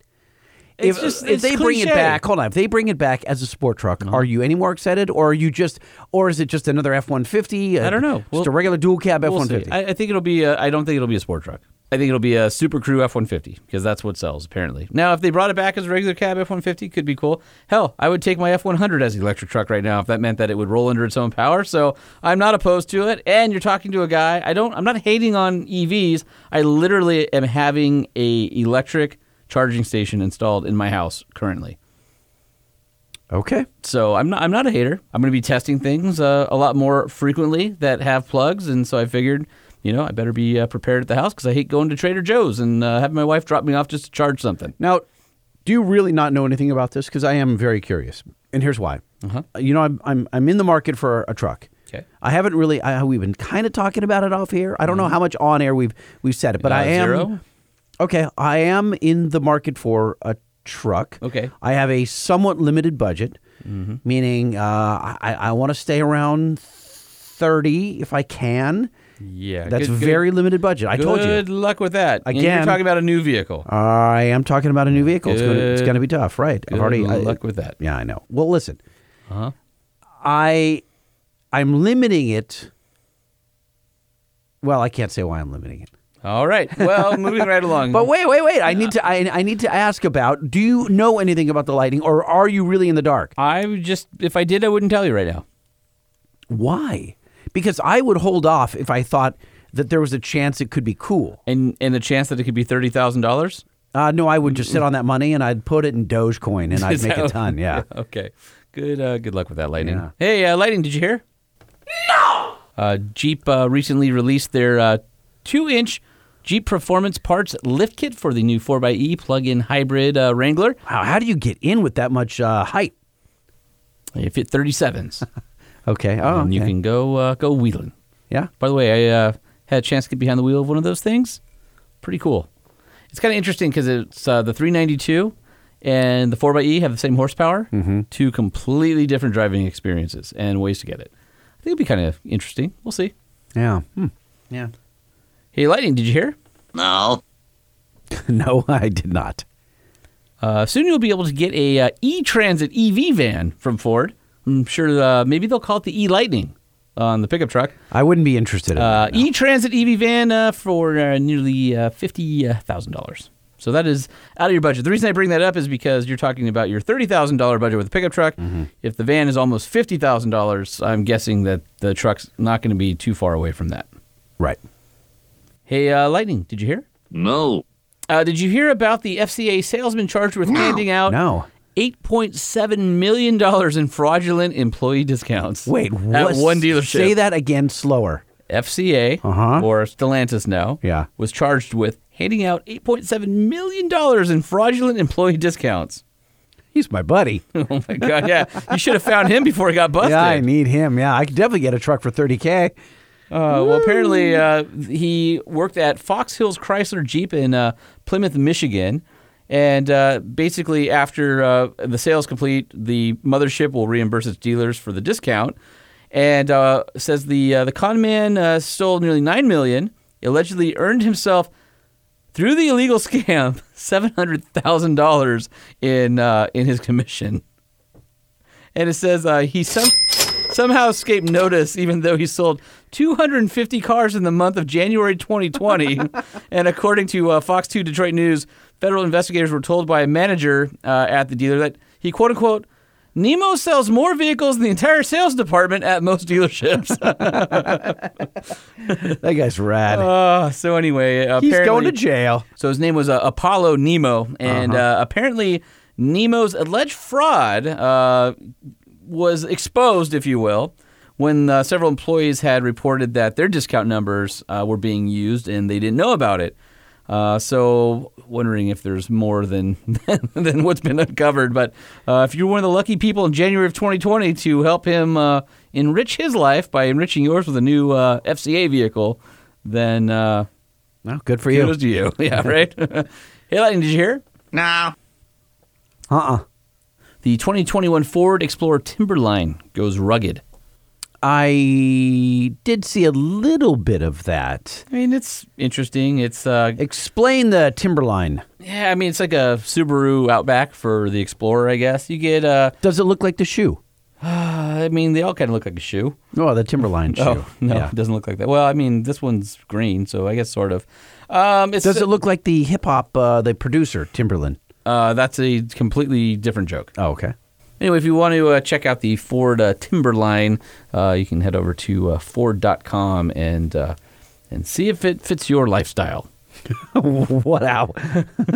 Your excitement, you're like beaming. Woo! Check it out, everybody. Trying to do like Jeepy things, but it doesn't have low range and it's still low to the ground. And I'm sure it's fine for, a family that wants to go off the beaten path in a national park or something like that. And it's good to have better traction control, better terrain management, all that kind of stuff, better tires. That's always good stuff. But it's still, at least the newer Explorer is rear-wheel drive based and not front-wheel drive based like the last version. So that's cool. But, it's not going to be in my driveway necessarily. Leaves this reviewer cold, huh? Yeah, a little bit.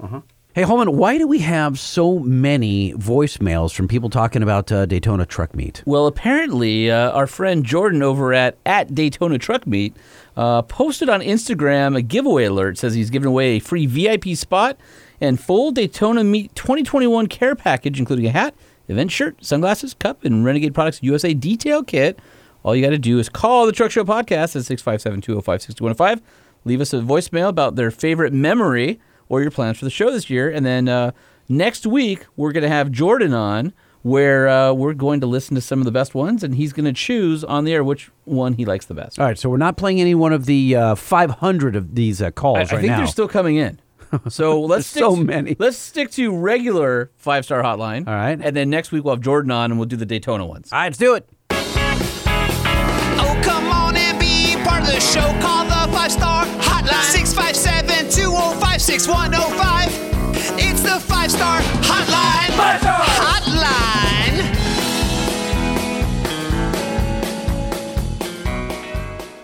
Hey guys, my name's Blaze. I'm a relatively new listener to the show. I am 32 and going back to school after some military service for automotive technology, and I was looking at school cars, and everything is overpriced to 10 to 12,000 range. So I started getting into some stuff that might need work. Well, I've got a 93 S10 Blazer that has never been lifted and doesn't look like it's hardly been off-road at all. Test drove it. Everything looks good.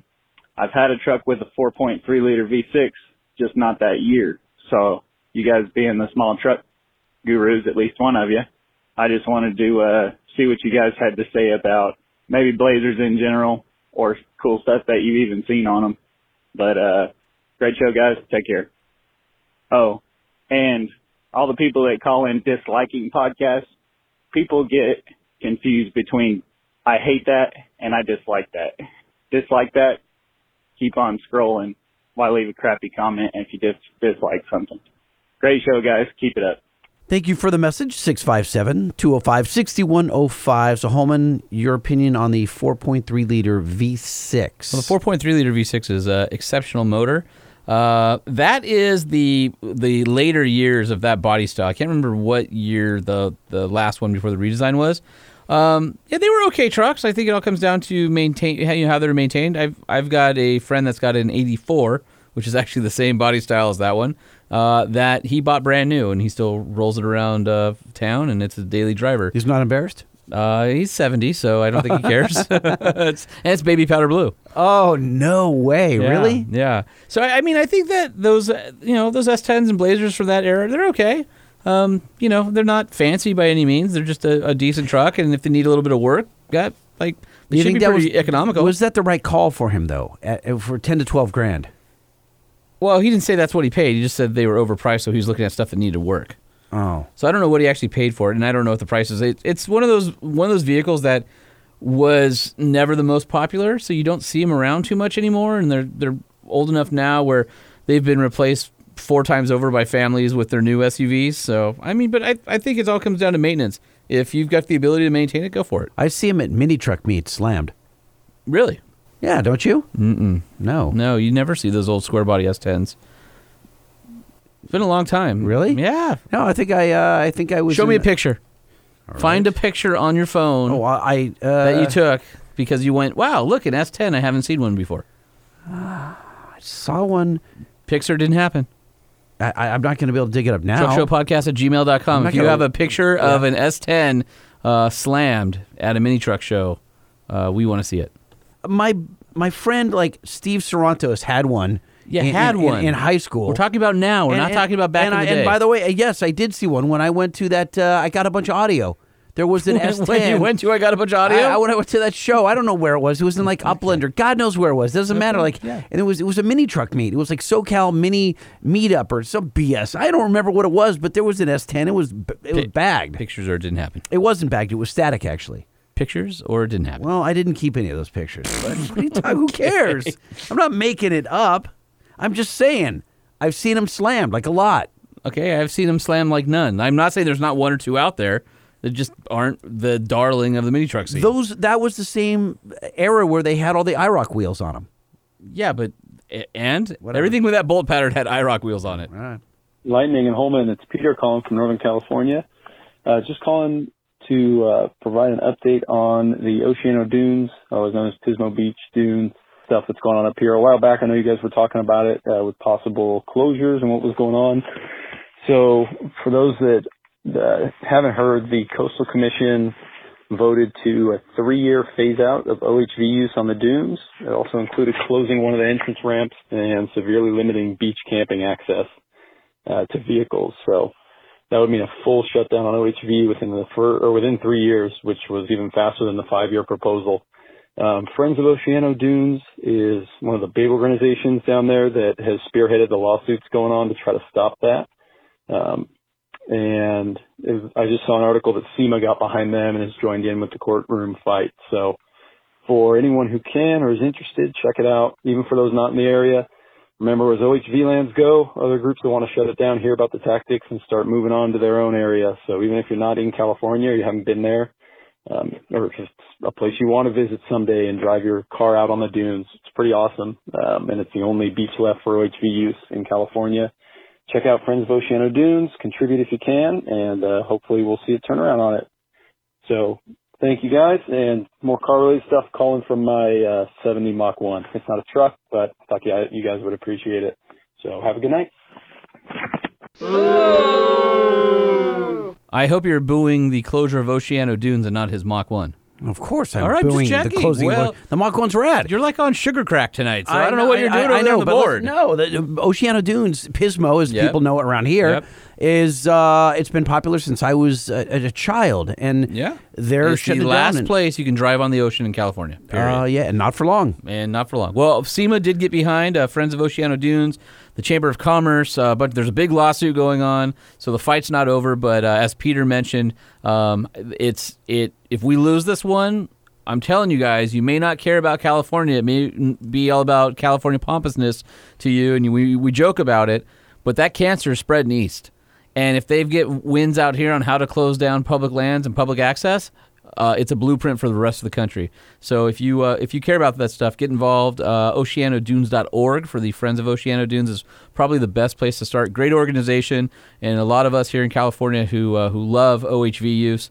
We back it, and we hope that this isn't the beginning of the end for our recreation. And for those of you who follow the Oceano Dune story, we've had more and more land cut back, and these people that want to close the land don't realize that when you put everybody in a smaller and smaller area, the environmental impact is even worse than if everybody's spread out.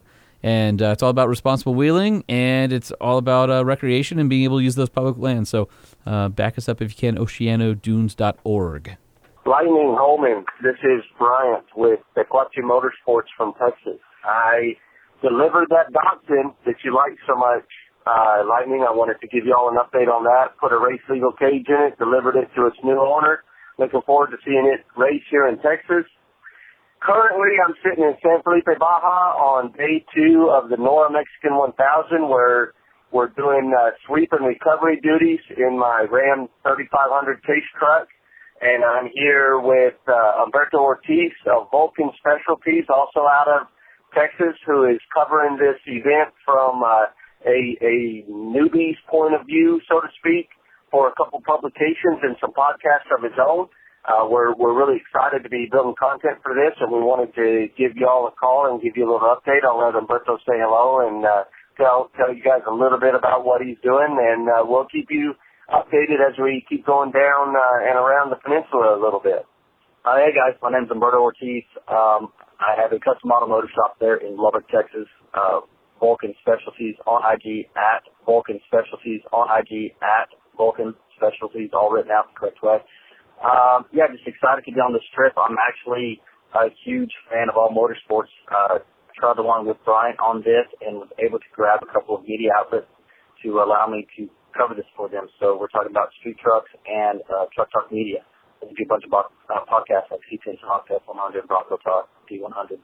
So trying to cover it from a new eyes perspective and just loving it so far, digging the whole camaraderie and the engineering and everything about it.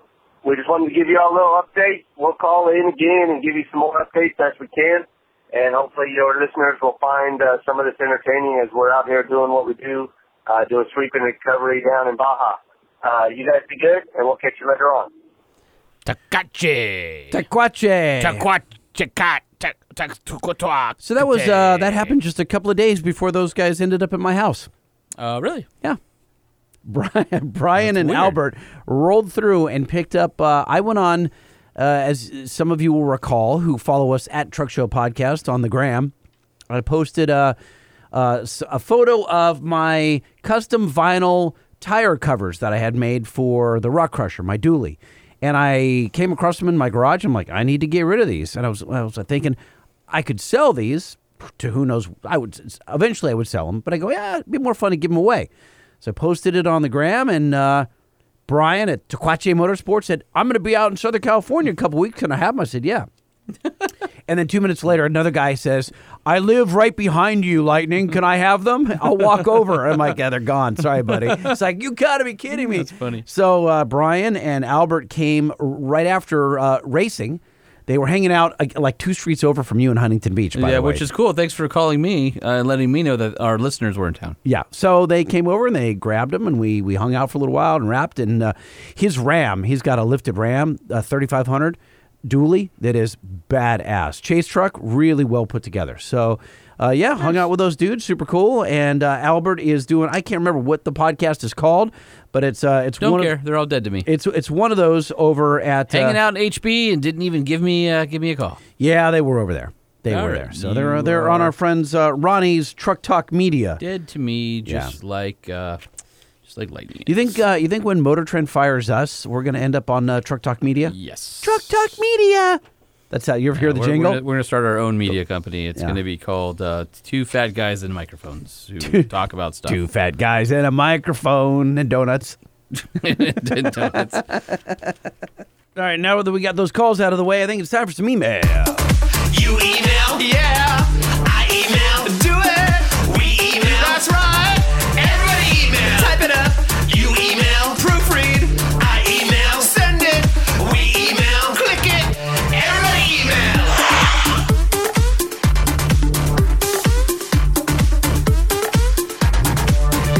All right, who's going first?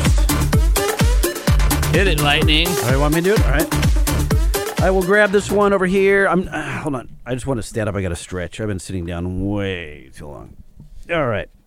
New listener subject line from Josh Mintz. Absolutely loved the Callaway episode. Just started listening to one where you guys talk about the assault on big trucks. Well, my wife went from a Jeep Cherokee to now a Ram Rebel. Good call right there. Yeah. It was easier to get kids in and out, and quite frankly, safer if she weren't in an accident. Love the podcast. Going to search to see if you guys have done any diesel ones recently. Thanks, Josh. And yes, we have. All right, so here's what you do. If you want to go find some diesel content on the Good Old Truck Show podcast, you can search. If you're on Apple Podcasts, you can... where's the search feature, Holman? If you go to the Apple Podcast app in the upper left-hand corner, you can type in, there's a search box, and we just tested it by typing in Diesel Truck Show, and a whole bunch of our stuff came up, along with a few other ones. Yeah, I mean, you're going to find the ones with a couple of Gail Banks episodes. You're going to find, like, the Corey Willis talking about diesel. There's a ton of diesel content in there because we're both fans, so have at it. All right, got one here from Victor L. Rodriguez, who says, burgers and trains. I hate to inform Lightning, but the train museum that he once mentioned on the podcast has already closed, and the items were supposed to be auctioned off last year sometime. As for burgers, you guys may want to try a place called Smash Burger, and their smash fries are my favorite smash tots, but I don't know if it's an East Coast thing, and I don't know if your West Coast pompousness will allow you to come this far. Anyway, keep up the great work, and remember, everything matters. Thanks for watching, and remember, everything matters. And 5 stars.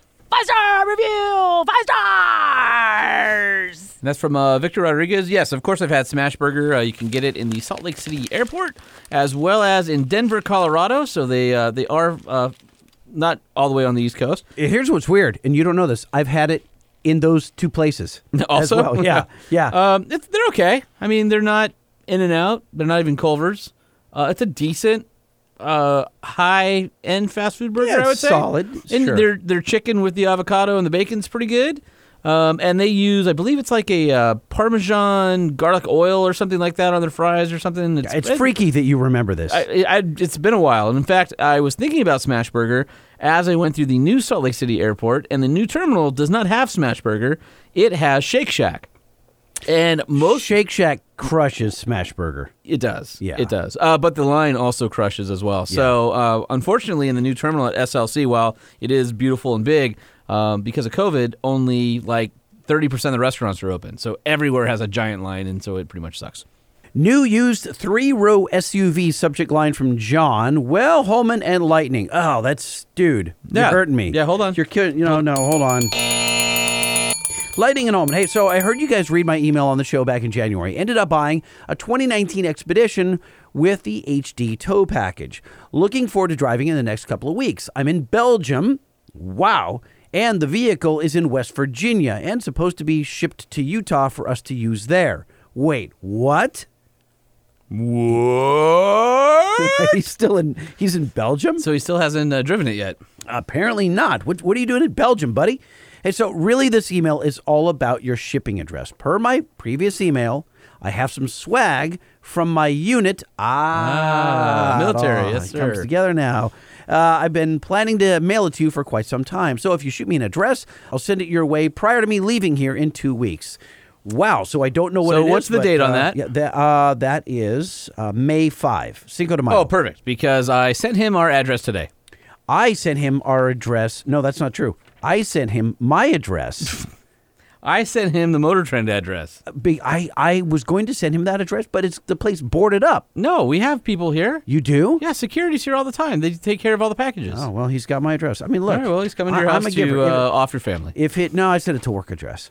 I mean, but look, Well, then all right, well, then we have a shipping clerk. That's why I did that. By the way, I am going to task you now with returning the favor, and when you have his return address, you will send him a Truck Show Podcast t-shirt. Happy to. Yeah, happy to. But you have to. I'm happy to. I know you're happy to, but you have to. I will. There's difference between happy to and follow through. They're two completely different things. I see. All right, I got this one here from Nick Lund, and the title is Johnny Lieberman. Uh-oh. This isn't going to go well. It says, hey, it's Nick again from Dirty Jersey. Work's been busy, so I haven't been catching up. There's no way a guy from Dirty Jersey loves Johnny Pompous Well, Lieberman. let's see what he says. Work has been busy, so I haven't been catching up as quickly lately. I usually listen while driving a 2011 Kenworth straight truck. It's a PACCAR with an automatic. I've got plenty of time to listen while driving. Don't ding him for the automatic in a semi-truck. No, but it's a Kenworth. That's what I'm digging. All right, but then buzz him for the automatic. Okay. Sorry, Nick. Says, I have plenty of time to listen while driving because the truck is incredibly underpowered. Anyway, I'm up to episode 160. Oh, he has a ways to go. And heard a bunch of listeners' distaste for Johnny Lieberman. I didn't recall anything that warranted the hate mail, so I went back and listened to the episode again. I thought he was a great guest, as was Chopper from Decked. I don't know, maybe I'm not hearing it, but I thought everything was fine, except you missed an S-bomb at 4739. Oh, really? Lightning. Wow. Capital L this time. You really pegged the suckage meter on that one, and that comes from Nick Lawn. Guys, I seen the suckage meter. You've pinned the needle on this episode. Yeah. No, that's definitely on me. Lightning. What is wrong with you? I apparently let S-bombs go through. I'm going to highlight this email, and I'm handing it to you so you can update the file so that we don't get kicked off of wherever it is that we need to go. Well, yeah, because what happens is that if you're not clean, then they have to put a explicit logo on your pod, and then there's we're not cool with that. Yeah, many countries and other places, and we try not to S-bomb in front of your kids. So, learning to drive a manual, subject line from Ryan. Hey, Lightning and Holman. I flipped it around because he said Holman and Lightning, and I'm not cool with that. See, everybody knows how it should be. I know, it's love poking fun at the fat guy. So to start, the show is great. It makes my Monday better as I'm driving around for a local auto parts store here in Calgary, Alberta, Canada. So, Holman, thanks for giving me the tips on driving stick. I bought a 2003 Dodge Ram 2500 5.9 diesel. I took the risk of buying a manual truck without knowing how to drive it. Well, it's been 6 months, and I absolutely love it. I have included a picture of my truck from today. Yes, that's today. A very nice April 18th. Wow, it's a little while ago, but anyway, it must be snowing. So, oh yeah, it's covered in snow. Anyway, keep on mannering those parameters. Monitor key engine parameters. And 5 stars. 5-star review! 5 stars! Thank you, Ryan. All right, one last one here from Dakota Black. Says, Diesel Jeep. He says, hey, Lightning and Holman. He did write it the right way, and I read it the right way. Longtime listener of the show from Bellingham, Washington, and a big fan. You guys get me through the long days of wrenching on trucks and cars at my family's auto shop. Thought you guys would appreciate this with Holman's deep appreciation for Jeep. I recently inherited this 1986 CJ10A military airport tug powered by a Nissan SD33 straight 6 diesel. My grandfather built it for his ranch in the San Juan... Wait, stop. Read that again. Yes. Slower. CJ10A military airport tug powered by a Nissan SD33 straight 6 diesel. Wow. That's cool. Which is super cool. My grandfather built it for his ranch in the San Juan Islands, and it was his main farm truck for many years. And given my fascination of the old school diesels, he passed it on to me. Been daily driving it for the past week, and it's a blast. Anyway, 5 stars, and keep up the good work. That's Dakota Black from Unlimited Service. Congratulations. You have earned 5 stars. And I don't know if you guys have ever seen a CJ10. There was a couple of SEMA builds of these guys, but it's the high hood with the square headlights. They're about as ugly a vehicle, but they're also super, super cool. Let me see. No, that's not ugly.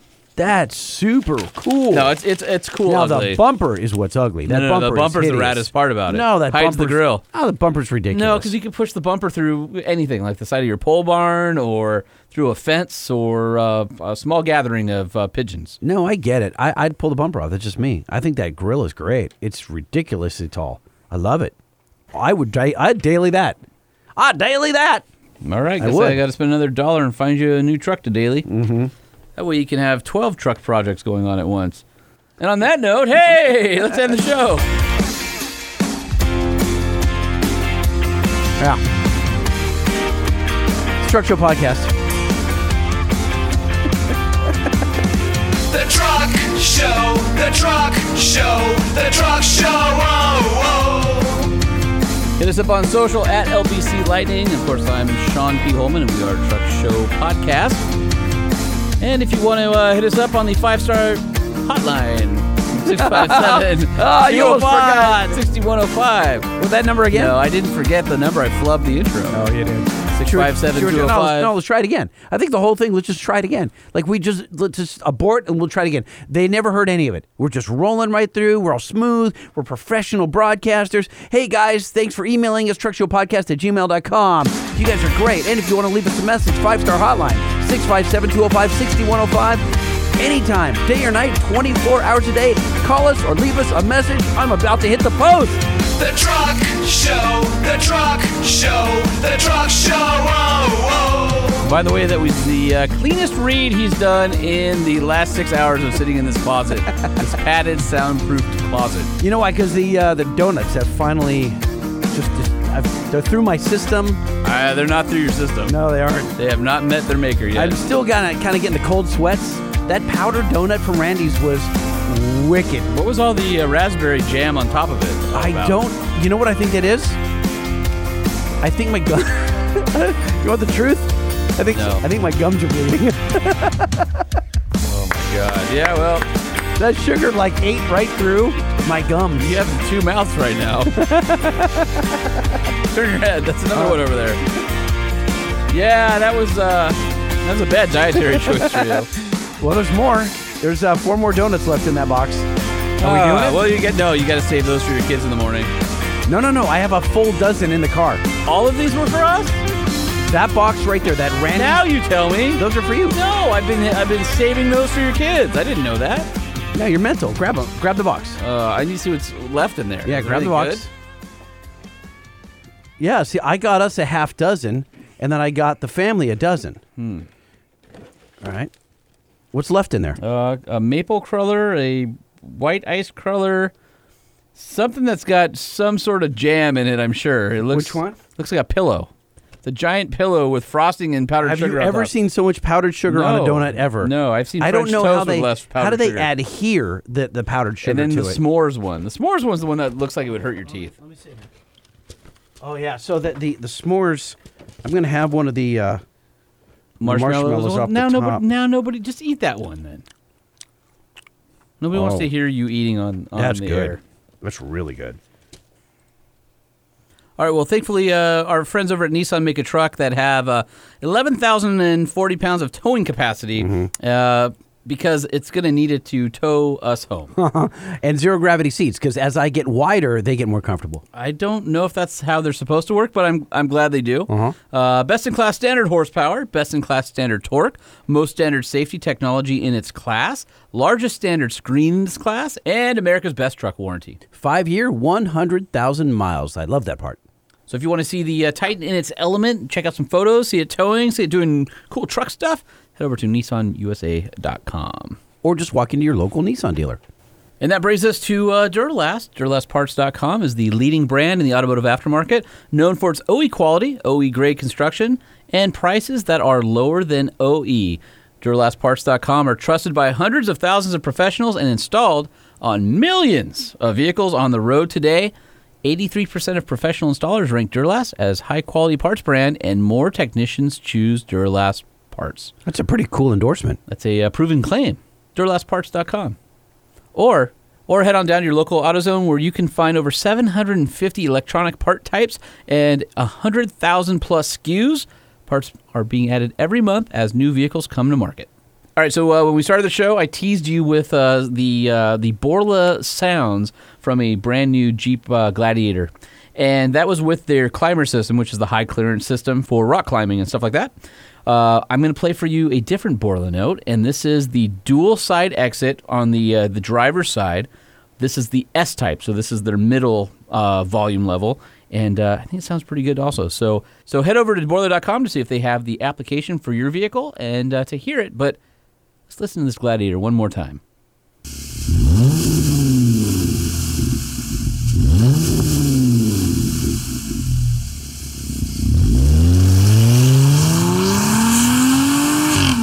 God, they made it sound like a European sports car.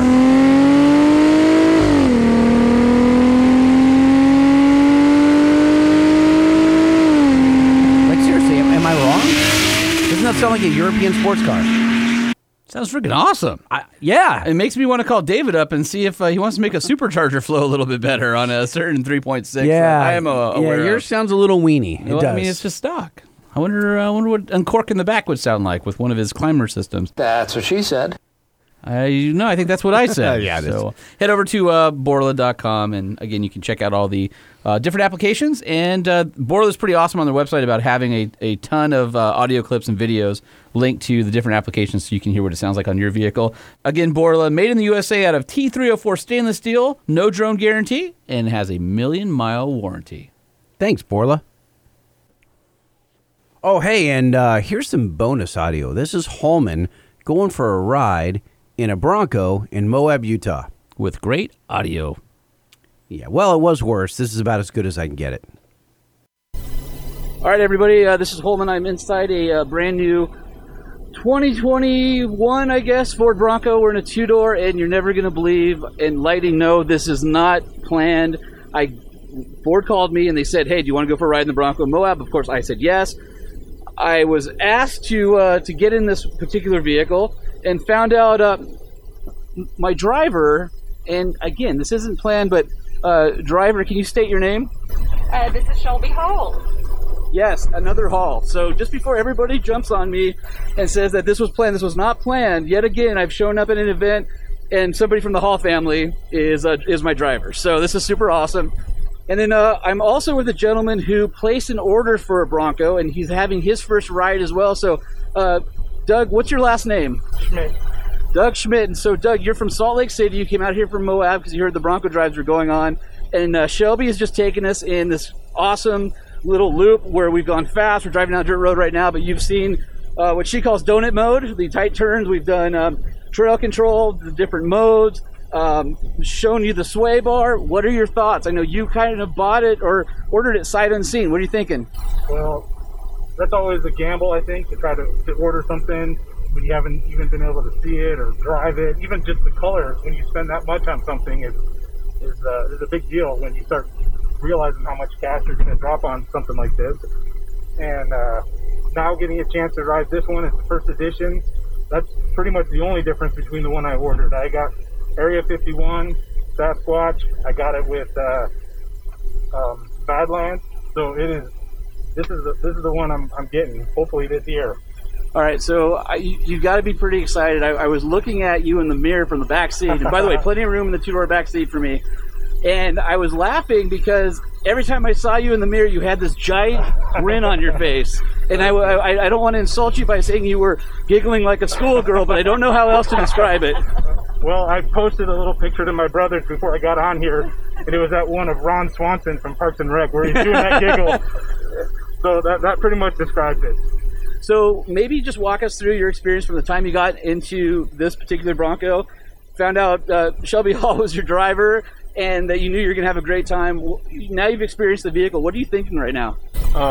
Well, I'd always wanted one of these, and once I started hearing rumors that they were coming, I started just following it just like a lot of us. And now, once they released it last year, it was just everything I was wanting. And so now it's just a matter of waiting until it's mine. And I'm really excited. Just having the chance to ride in it is perfect. It just seals the deal to me. What's your favorite feature of the Bronco, of the one that you ordered? And then maybe what's something you learned today that you weren't expecting that you're pretty jazzed on now? Well, I think it's going to take care of everything because I want to be able to go off-road, get up and over anything I want to, and I think and I knew it was going to give me that, but I think the new thing for today was when we were just kind of bahaing it through the sand dunes, stuff where I take my work truck and I avoid those areas because I don't want to get stuck out in the middle of nowhere, and we just went everywhere and anywhere, and it was awesome. So. By the way, Doug, this is where I usually interrupt our guests and tell a Rod Hall or Josh Hall story, but now we're making a new Shelby Hall story, so I'm going to forego that at this point in the podcast, and I know Lightning's probably rolling his eyes right now. But, okay, so what's the thing about today that you were super surprised at that you went, oh, that's cool, I didn't even know that existed? That's a good question. I've been following it pretty close, so most of it is what I was expecting. But it's even though it's a two-door, it's roomier in here than I thought. And likewise, and that's from the back seat, by the way. From the back seat, yeah. So the area in the trunk space, the cargo area is bigger than I was expecting. So it's pretty much perfect for me. What I've been wanting. I'm pretty impressed with these Bilstein shocks with the ESCVs. You can definitely tell at the limit of the suspension travel how controlled it is, and it's really well balanced front to rear. I don't know if you picked up on that kind of stuff, but it just feels really well planted off-road. I loved it. It was perfect. So Shelby, you've been driving these literally all week, giving people rides like 24/7 or something really ridiculous like that. You've probably put 500 loop miles on this thing. What do you think from being able to give people rides and from the driver's seat? This is the first time that I have driven the 2-door, and I will say I was a little apprehensive. You know, a shorter wheelbase is usually much bouncier than having the longer wheelbase of the 4-door. But out here, it has been incredible. I've had 4 people in the vehicle at once, and I honestly think it even rode better. The terrain out here, we're on some, kind of gravel access roads leading into sandy washes. We've got some hill climbs where we go into rock crawl, and my favorite part are the dunes. And the 2-door just whips it in the dunes. It feels so stable. It is fun to drive. I love sand boats. It's been really fun, and now I am even more torn if I want a 2-door or a 4-door. So I guess I'm going to need one of each. Yeah, I like that. Now you're going to be racing this, right? Well, that's a very valid question. I wish I had an answer for you. All right, so stay tuned for if. Wait, hold on. If you do, am I going to be your co-driver? Well, I've heard good things, so you're definitely on the list. All right, I'll take that being on the list. What's your favorite out of all the features and things you've gotten to play with on it? What's your favorite? Oh, absolutely donut mode. And if you don't know what donut mode is, then you need to come and take a ride with me. All right, you've had all sorts of people in. I'm guessing some of them have placed orders, some of them might be on the fence. What are some memorable reactions from some of the passengers that you've given rides to? Because we're actually doing some pretty crazy stuff that the average person has probably never experienced, so I would imagine you're scaring lots of them. Okay, well, I will say out of my peripheral vision, I may have once or twice seen my passenger reaching for something to grab onto. Because I think, yes, I may be pushing it a little bit harder than they intend to. But the coolest thing is these trucks that we're driving are totally production. It's what you will get off the showroom floor. The only thing that we've done is we have lowered the tire pressure for a little softer ride in the dirt. But other than that, I'm pushing this thing, having fun. And multiple people have said to me how cool it is to see, I'm driving it way harder than they ever will, but how awesome it is to know that the truck is capable of doing that. And then we jump on the highway, and it's quiet and smooth and comfortable. Yeah, it's very dual purpose in that way. I think anybody out there who is either on the fence about the Bronco or who has ordered one, ultimately the customers are going to be really excited with the product that came out. And Doug, I'm hoping that you get yours and you have the same excitement you do today, because I've actually from the backseat really enjoyed seeing your reactions, and you've been filming everything and really taking it all in, and it's fun to see that from somebody who is right on the edge of getting theirs. Well, I don't know if it's like a fate thing or a luck thing, but just getting a ride in pretty much the exact one that I've ordered, and for you to ride with someone that you have that relationship with, pretty awesome. So great day. All right, well, there it is. That's the 2021 Ford Bronco, and glad we got a chance to take you guys along. And Lightning, wish you were here, but not really. You're still here? It's over. Go home. Go. The Truck Show Podcast is a production of Motor Trend Group. This podcast was created and produced by Sean Holman and Jay Tillis, with production elements by DJ Omar Khan. If you like what you've heard, please head over to Apple Podcasts and give us a 5-star rating. And if you're a fan of the Truck Show Podcast, we encourage you to visit and patronize our sponsors.